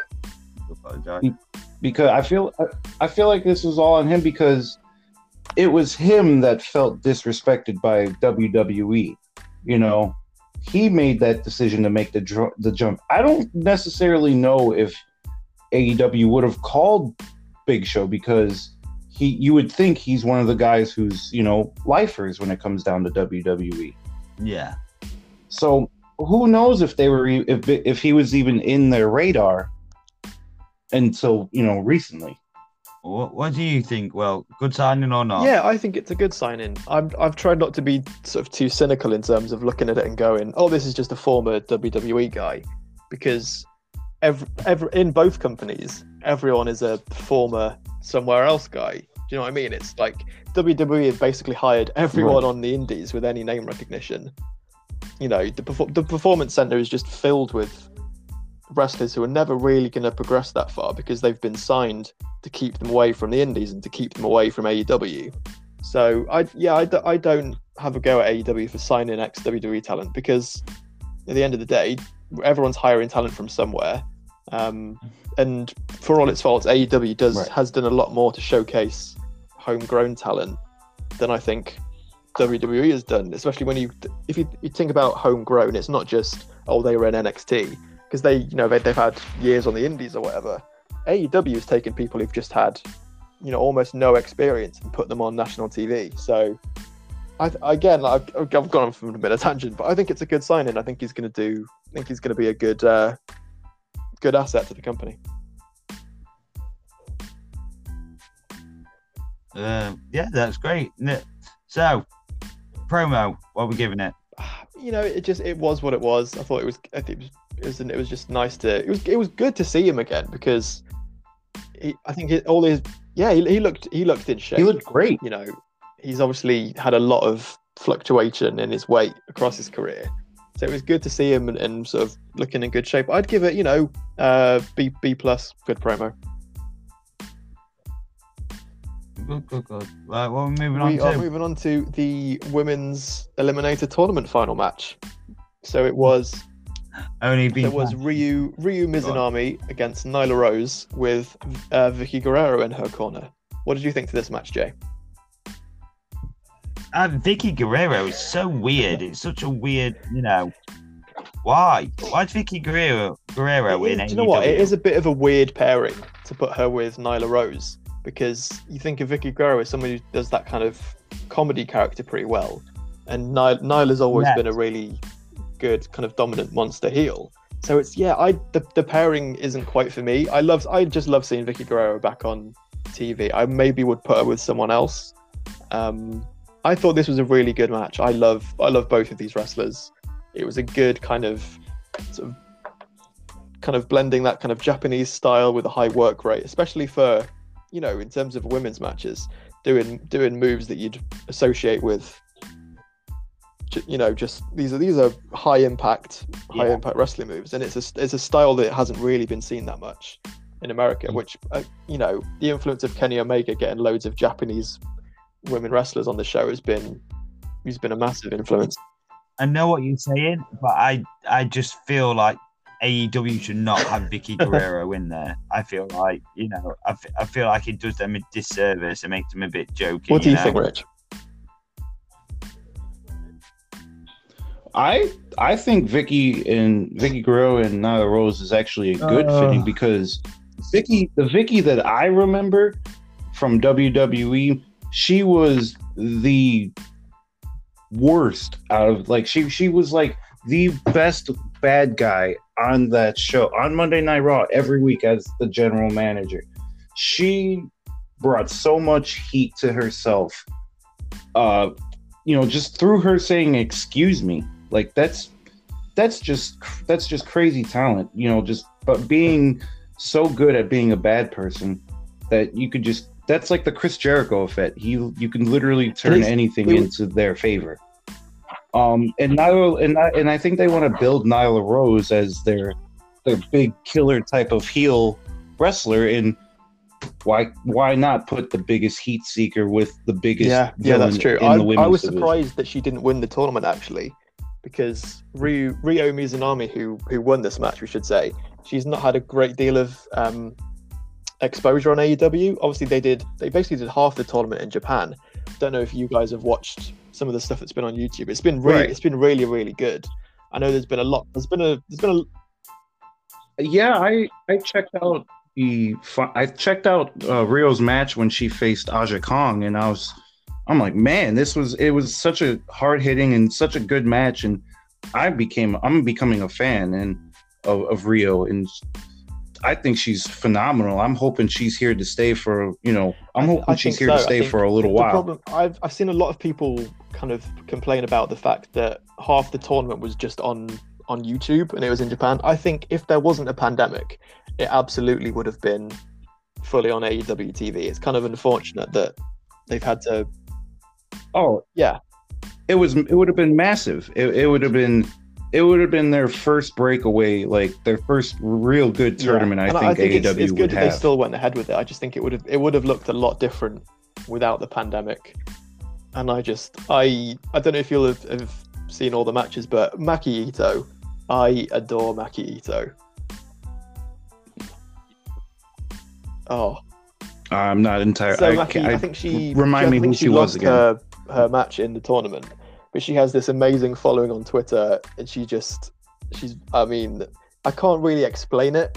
You'll have to Google it and just kind of be more familiar with her. But I think she could be a really big addition to AEW if they can sign her in the future. She's just got a really unique character, and someone that I'd love to see on AEW full time. Yeah, no, that makes total sense, guys. That makes total sense. So what did you think to the match overall then, Rich? I think this match was probably match of the night if you were to ask me. Just like I said, it was just an overall really good match, and I'm almost willing to say that this is probably maybe not the best women's match in AEW's history, but it's definitely up there with probably in the top 2 or 3 best matches AEW has produced when it comes down to the women's division. You think that's just because they had a really bad women's division, Will? I think their usage of the women hasn't been as good as they kind of built it up before Dynamite started. They said, our women's division is going to be incredible. They're going to get loads of exposure on TV, and they've not always lived up to that. They've always put the women in that semi-main event spot. There's always been like just one women's segment on the show, and it never really kind of has that fire. I've loved this tournament though. I think it's been good to kind of sort of reintroduce everyone to the women wrestlers. And I'm really looking forward to Mizunami versus Hikaru Shida. I think that's going to be really good. It was slightly odd that obviously after the match, Hikaru Shida comes down to give her the championship trophy, and they have a little back and forth, and Hikaru Shida ends up. I love that. I enjoyed it, thought but it was that was weird that great. they have Shida come out on top of that exchange, considering that this is she's the champion, and it's a new challenger that they're building up that hasn't been exposed on TV a lot. I would have thought they'd want to keep her a bit stronger than this. I just loved how totally on the fly those elbows were, because you could tell they did not plan that over. That was just on the spot go, because you could tell Shida looked so confused after that first elbow, and then you hear Rio say, hit me, and that's when it started going off. I loved it. I thought that brings such a aggressive side to this match that I think on the pay-per-view this is going to be on a massive lineup of as Revolution's going to be. I think this one's going to be a sleeper hit. You know what? I'm looking at the card for Revolution now. It's very strong all over. We should get into the next segment as well. Sting. How do you feel about Sting's been in AEW? Well, just before we go to that, what are you rating the match? I'd give that an A-. I think it was really, again, I always like clashes of styles in wrestling, and I think having that kind of fast-paced Japanese style against Nyla Rose's maybe sort of more traditional monster heel wrestling. Obviously, she can do the big spots as well, but I thought it was just a really fun clash of styles, and I'm definitely looking forward to the match at Revolution. Rich? Yeah, I give it an A as well. What I liked personally about this match is how Rio showed so much tenacity, because I'm not too familiar as you are, Will, but you would say her leg drop is like her finishing move, correct? So I loved how many times she attempted the leg drop as well. It showed that it was just that little aspect that I enjoyed about that whole match, is because she was doing everything in her arsenal, plus doing it multiple times just so she could secure the win. I think this match is going, like I said, I think this match at Revolution is going to be really, really good. You know what they should do? They should get someone to do a guillotine. So someone's finishing move. They should get them to hang out the ring and just run up and do a flying knee into them, or a guillotine leg drop as a finishing move. I think that'd be really good. Yeah, that would be pretty good too. Before we move on to, can we get a different belt for the women's? Can we get a different women's belt? That just looks, I don't know which one looks worse, the NWA women's belt or the AEW women's belt. Quite what it's like. Yeah, it's not the best, is it? It's too sort of, it's kind They of both thin look and like squashed a toys. little bit. Like the center plate is it's almost like an oval sort of thing. Yeah, look at the NWA women's title belt. That's worse than the AEW You know one. what? I kind of looks prefer like the a toy. NWA one now that I'm looking at it. I don't know if I'm looking at. Am I looking at the right Really? one? I might be looking at the original one. No, I got. Oh yeah. Look for the one that's. Do you know what? I quite glass. like it. I definitely prefer that to the AEW one. It's too sort of thin and squashed. Do you know what? I think it's too much like a Japanese belt design. I think you can definitely tell that Kenny Omega had a lot of say in designing that belt. Yeah. Because it looks like an old AJW belt from the 90s.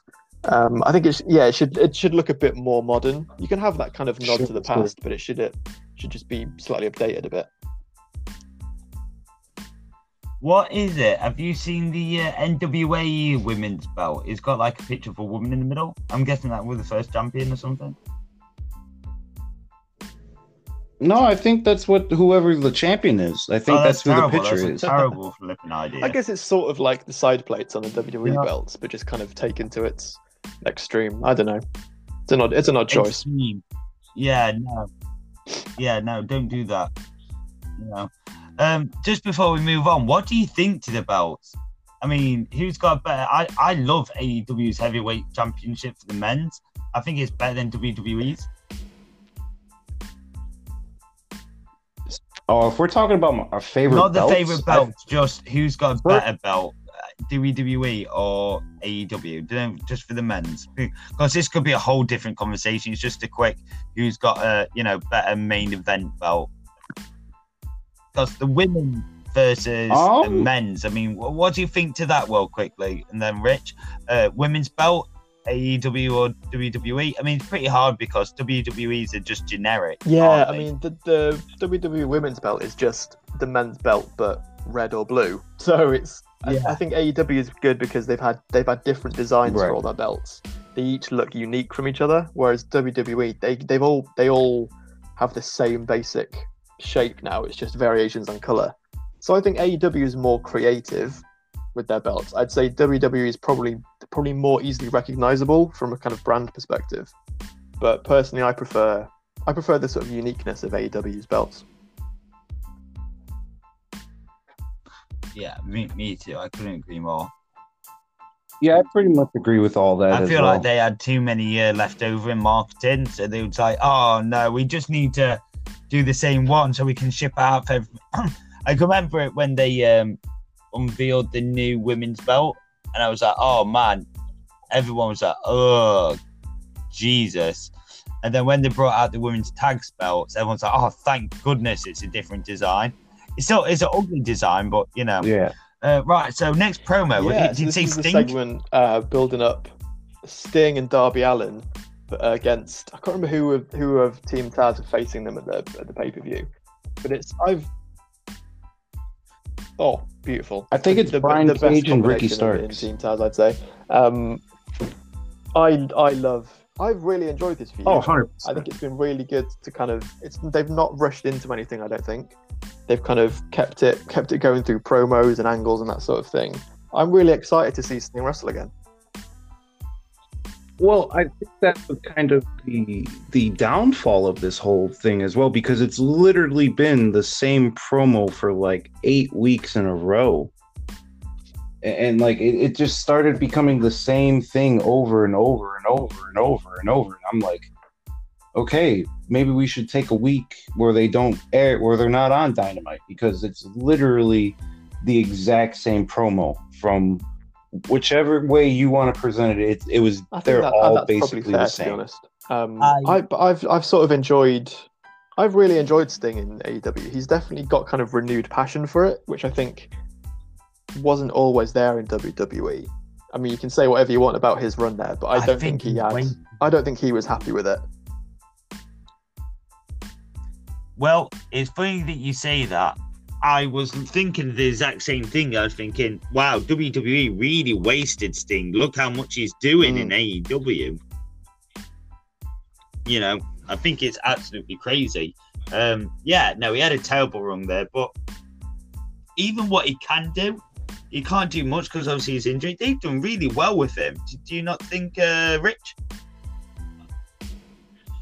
Yeah, so far so good. I'm just glad that, you know, Sting is apparently safe doing it. You know, that was just my whole big thing is I just hope he's safe doing all the, you know, doing a match. When did we get to a point? When did we get to a point of this going, I hope he's safe all the time? Do you reckon that's because the fourth wall has been broken down so much that we're just like, I hope he's safe doing it? You know, I just think that's crazy. I mean, what do you think? Well, I think it's just human compassion at this point, because we've seen how bad, you know, somebody can get hurt, and with all these crazy, with all like, you know, the recent, you know, retirements and whatnot. Yeah, like Daniel Bryan and Edge, who obviously have came back, but they obviously had their careers cut down because of injuries.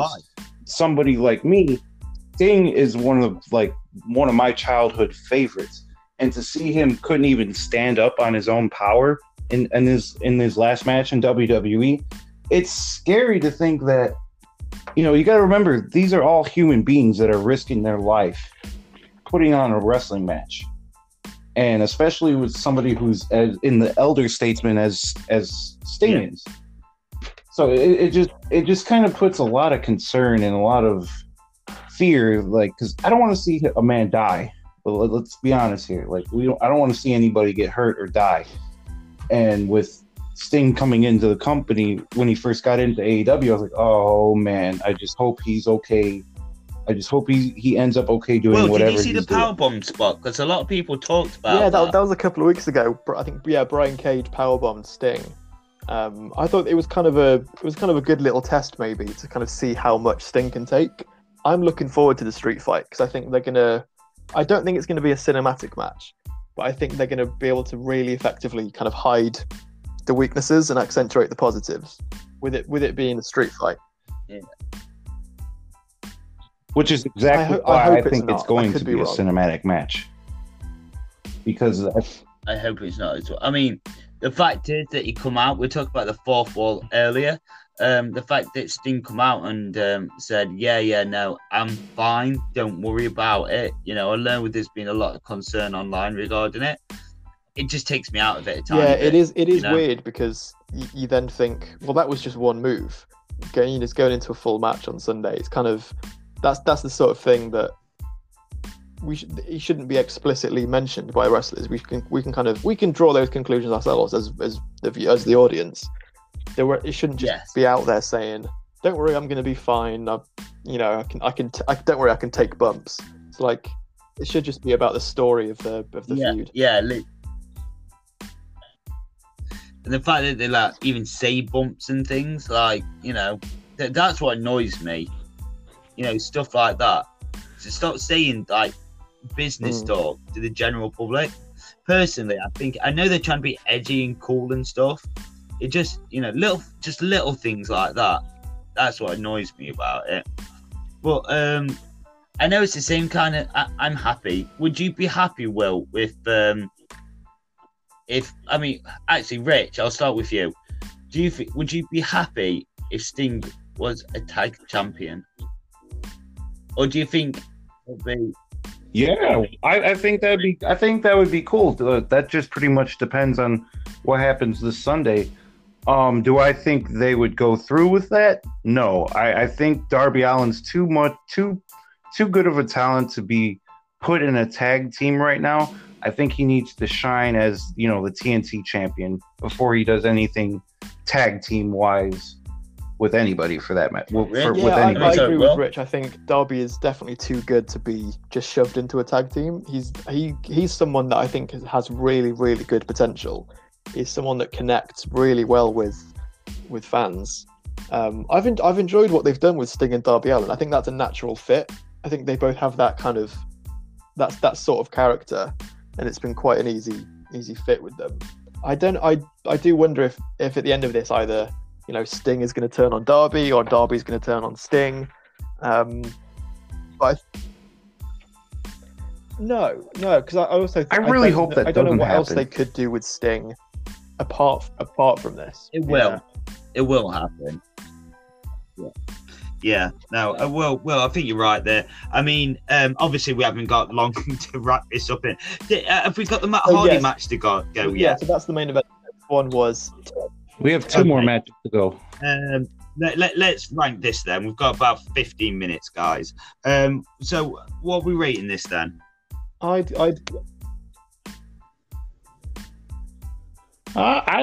rate it a B. I feel like it's like I said, it's a lot of copy and paste when it comes down to all these promos and whatnot with Sting and Darby Allin and Team Taz.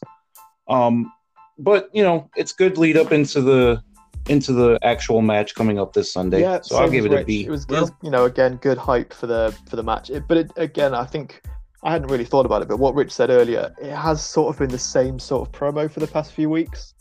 I know they've kind of doing different things with kind of getting more people involved. And the thing the other week with the body bag, I thought was incredible what they did with Hook. This is one of the matches that I think again could be a good sleeper. It's just going to be a fun match, definitely. With any match where Brian Cage can just launch Darby Allin directly into the sun is a great thing. Do you think Taz is a Hurt Business, a Wish version of the Hurt Business, the Team Taz gimmick? No, I think Team Taz is great. Team Taz. I think this is the perfect position for Taz, being that mouthpiece, heel manager. Especially now since he can't wrestle anymore. Taz is so good as a talker. He's so good at getting you pissed off because as an American, you could tell who Taz is. He's just an old school New Yorker. And there's just a level of arrogance that, the people in New York have that you just don't like them, and that's what Taz brings out in himself, and it showing on AEW right now. I think this is the best I've ever seen Taz in a long time. Do you think it's a replica, of the Hurt Business, or do you think this is unique? I might be getting the dates wrong, but did Team Taz come before the Hurt Business? That feels like a relatively new thing. Yeah. No, I feel like they were around the same time. Very close together. I think they're different things, really.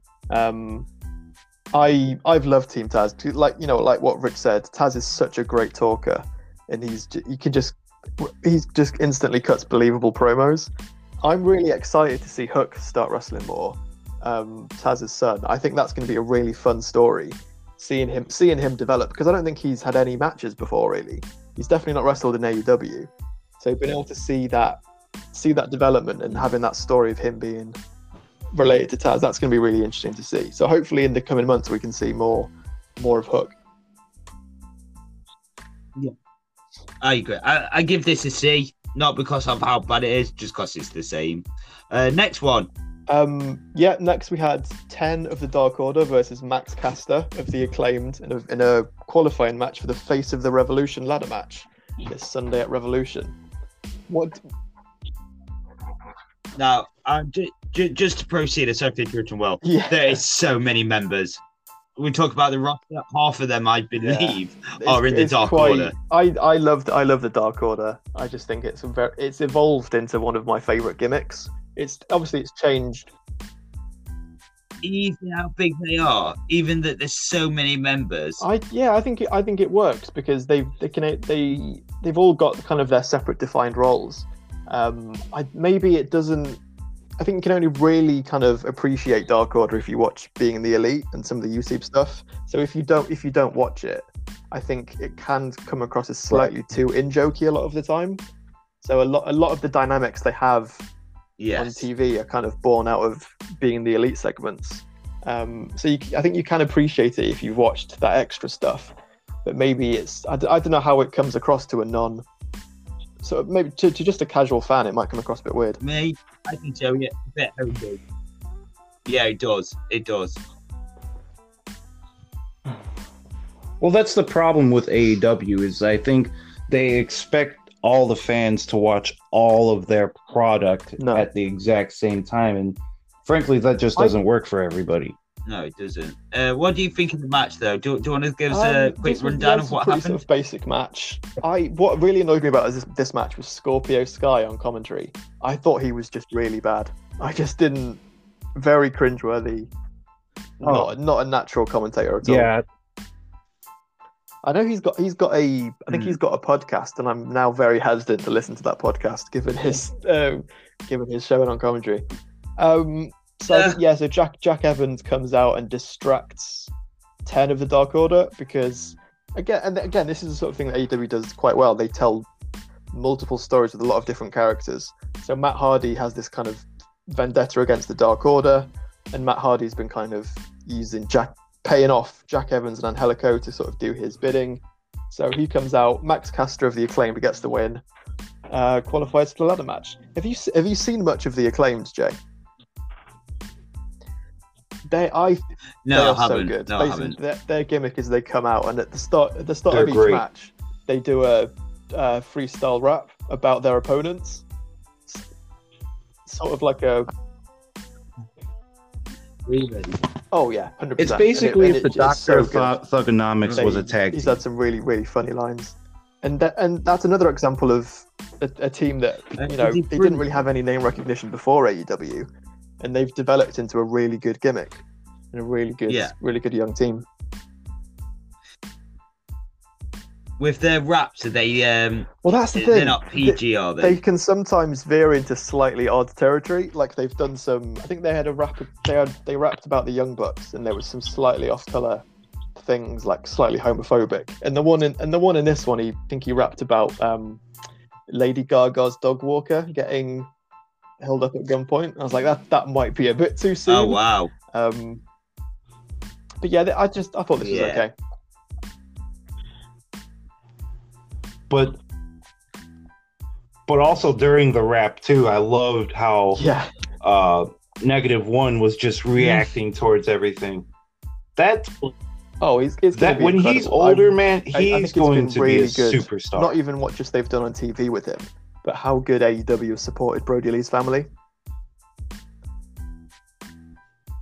100%. Right. I mean, the fact he's still on TV is amazing, but yeah, the top of the rank exploits as well was amazing, especially when Hardy was running off. It was like, what are you yeah, no, I enjoyed that. But the whole running system sequence when everyone's coming down, I thought it was just a bit too much. Personally, I thought, I'm surprised the ring holded all them people. That's true. I mean, they've got a very good ring. Then I think let's talk about Battle Royal, but the Money Matt gimmick, I like it. It's pretty good. Big Money Matt, I think, it's pardon? I think the broken stuff didn't really hit that well in AEW when he started. So I'm glad he's sort of evolved into this scummy heel promoter sort of thing. I like how he can evolve. Yeah, I love it, and it's definitely based on other promoters. It is. I bet he's had some scummy promoters before. Yeah, I like it. I like how he can evolve as well. And the thing is, the way he does it, he always can revisit his old gimmicks as well. It doesn't feel like they're completely separate people. It just sort of feels like an evolution, sort of. It's not so different that you can't reference his previous gimmicks because it's still the same guy. I feel like if he got hit, say if Jeff come back as well, and they just had a match, and like someone hits him really hard, he could be Broken Matt again. Oh, you're kind of reading my mind for a prediction that I have for the pay-per-view. It's something like that's going to happen. So, wrapping this up, I give it same. You guys, Scorpio Sky on commentary kind of ruined it for me. So I'm not massively hot on the match. Yeah, really took it out for me, mate. I don't know who the guy was. Never heard of him before.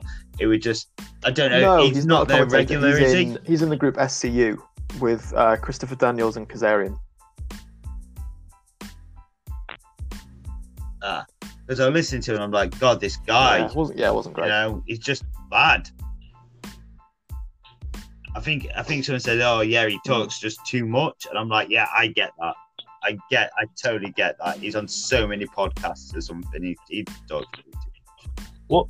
Well, it's not even that he talked too much. It's just all he talked about was just himself. Like, he didn't even put over the match he's going to be in on Sunday. He was just saying how great he was. It was I rank it a D just because of Scorpio Sky's commentary. Ever gave anything on these podcasts so far, Rich? Yeah, I'm fairly positive when it comes down to a lot of things, even when they are bad. But yeah, this thing really took Scorpio Sky really ruined this whole match for me. And our final review. The main event was Hangman Adam Page and John Silver of the Dark Order versus Big Money Matt Hardy and Mark Quinn of Private Party. What did you think, Jay? I actually, for some reason, it cut out at this point, so I didn't actually get to see this. So you'll have to tell me. Yes, obviously this match, this ends up with the kind of the big tag team brawl to build up to the Casino Battle Royal. Oh, actually, I think I've got the two matches mixed up. Is this the one at the end where Matt's hitting him with the microphone? The last match was just he pays off Jack Evans to get to interfere. Okay. Yeah, it must have skipped that bit because that's why I was saying to you earlier. I think they had all the tag teams. It's like a 20 team battle royal that should be quite interesting actually.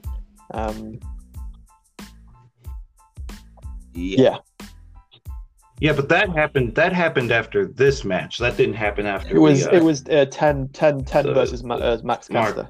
I thought this was a good main event. I love Hangman Page. I think the story they've been telling with him and the Dark Order, that's got me really invested. I think I don't know if it's going to be this Sunday, but do you think he joins the Dark Order this Sunday? He's got to join. It's going to be one of those big like emotional moments. Who, Hangman? I think like that absolutely has to happen. Hangman will. It will. So if that's the case, it's going to be impossible for them not to book John Silver and Adam Page as tag team champions. Sorry? You talk about Hangman Page, guys. He's so funny. Yeah. You talk about Hangman Page joining the Dark Order. Okay. Yeah. Now, a quick question to you boys: does Hangman Page remind you of DDP at all? They're just like the fan favorite, you know. It reminds me. He's got very much characteristics, I believe, of DDP.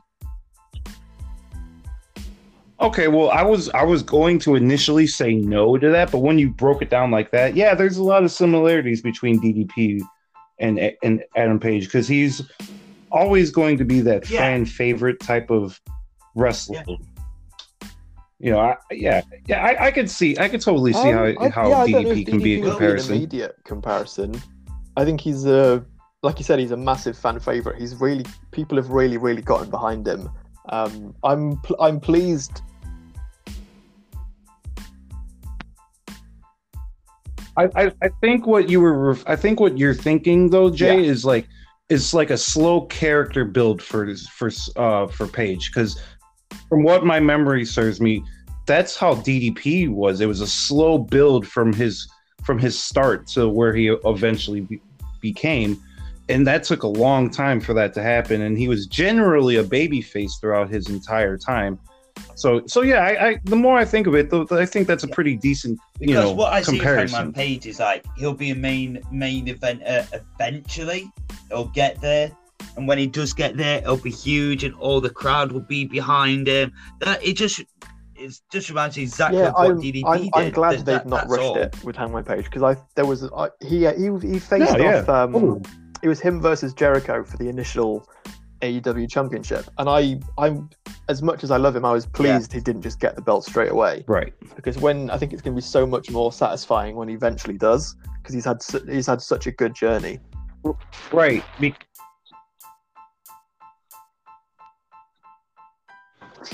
Right, because I remember people saying, "Oh, why are they going to give a WWE guy their first world title?" I'm like, it's the only logical sense. Jericho was the heel. you want to establish a heel champion as I feel like to start the company, and no better name value than Chris Jericho to start your brand new company.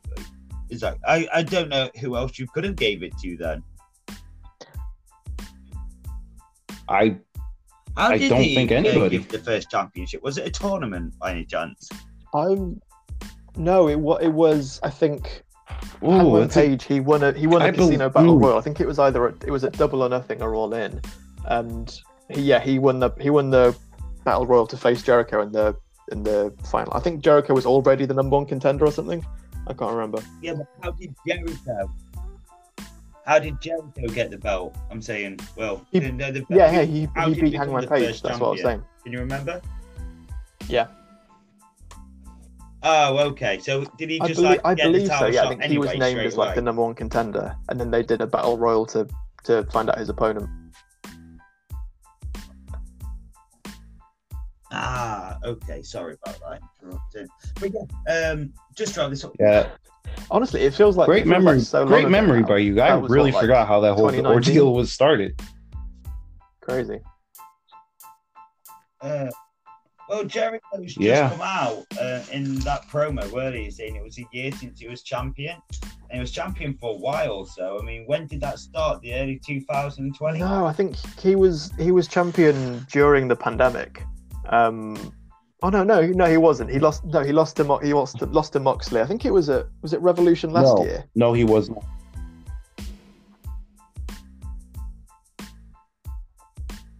I think so. I think it was Revolution last year because it was Moxley and Jericho for the title, and that was a really good build from what I remember. I'd say John Moxley the best babyface in AEW. I think Hangman Page is up there. Love me some Jungle Boy. You gotta put it in Jungle Boy.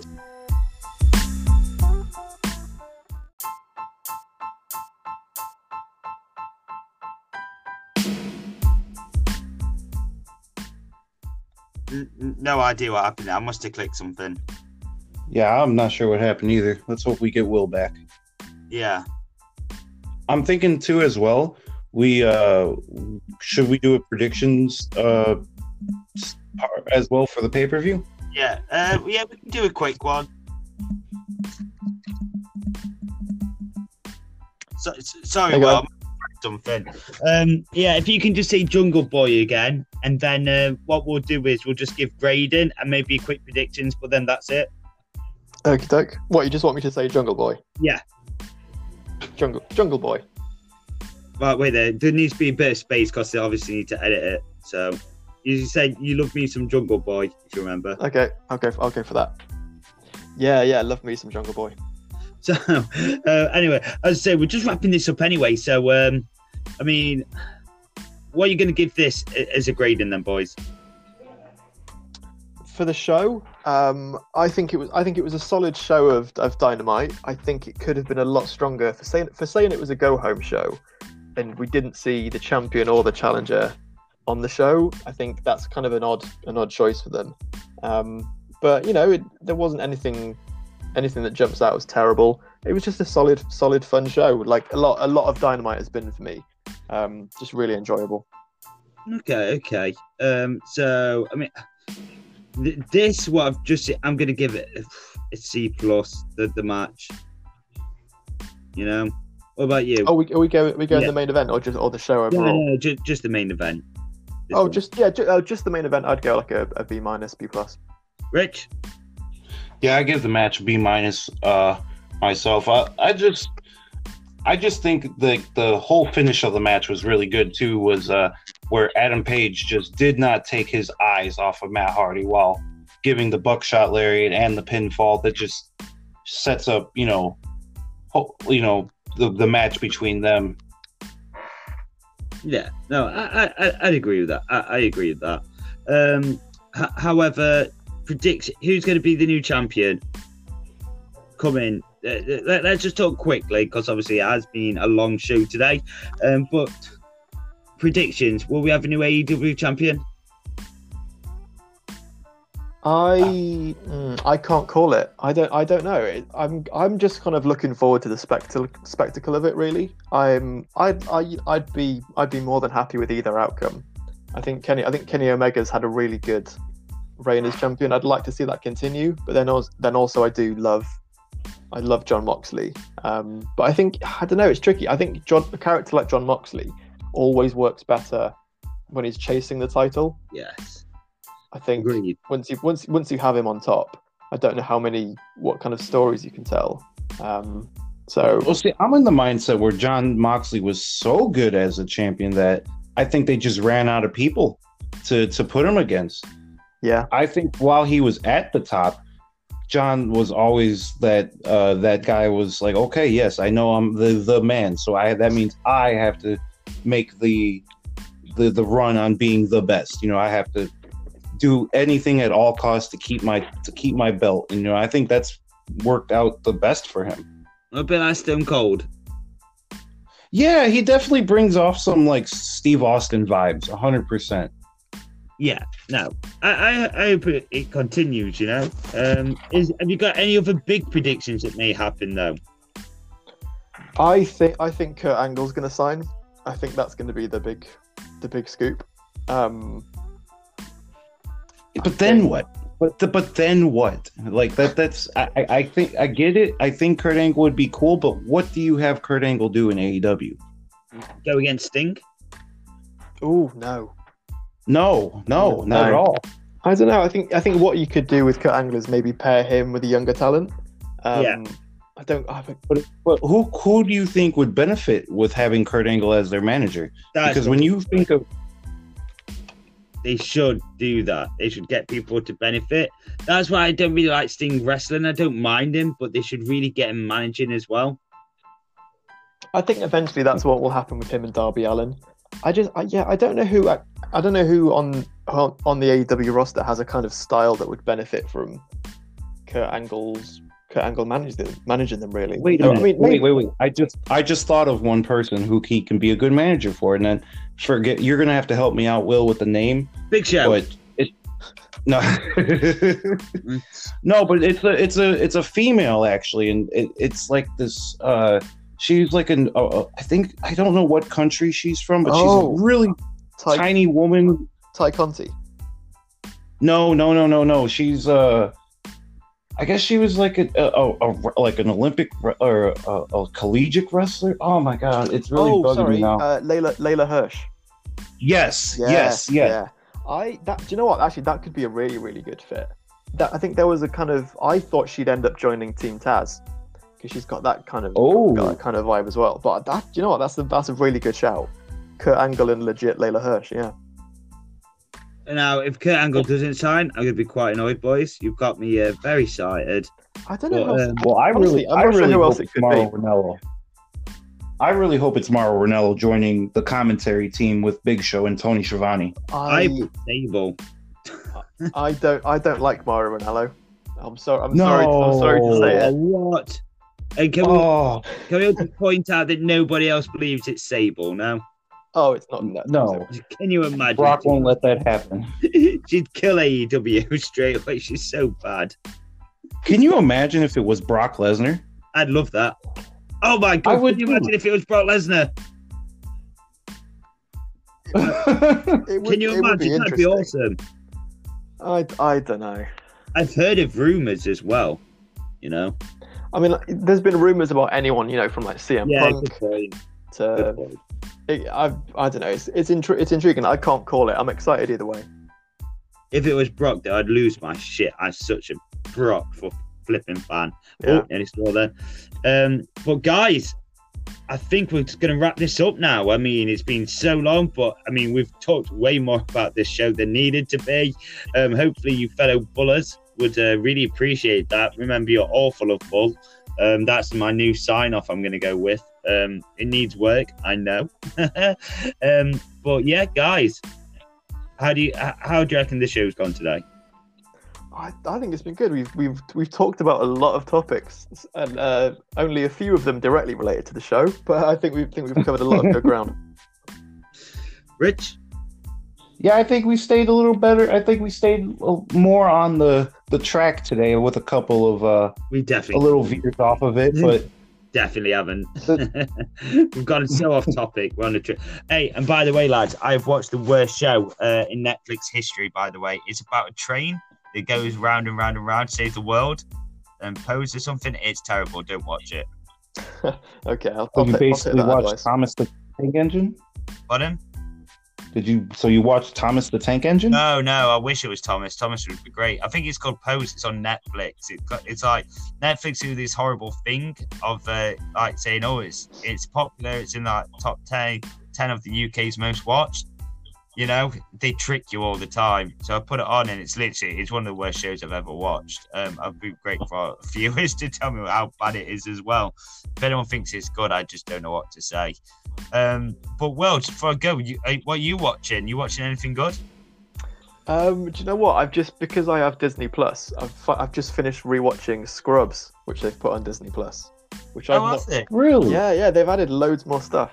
I'd not rewatched Scrubs in years and years, so I think I binged it in about a week. So I need to find something else to watch. But yeah, I've really enjoyed watching that again. As in the Doctor Scrubs? Yeah. How have they got that on Disney Plus? That's crazy. I don't know. I don't think it's not owned by Disney, so I don't quite know how they've gotten the rights to it. But yeah, I've really enjoyed that. Oh wow, they are pushing the boat, aren't they?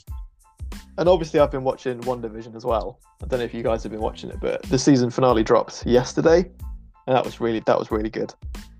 Oh wow. Okay, I might have to watch me some Disney. Do you know what? I think eventually Disney Plus will be a major competition for Netflix eventually. I think they already are. They're getting there. As soon as they get loads more content, and bring. See, the thing is with Netflix, they're bringing so much stuff out on a weekly basis. And once Disney do that, then they will overtake them. You know, it's they're brutal. But guys, thank you very much. Well, always a pleasure. Rich, thank you again. It means a lot more. I know the time difference is a major issue, but hey, guys, we've made it. That's not that bad.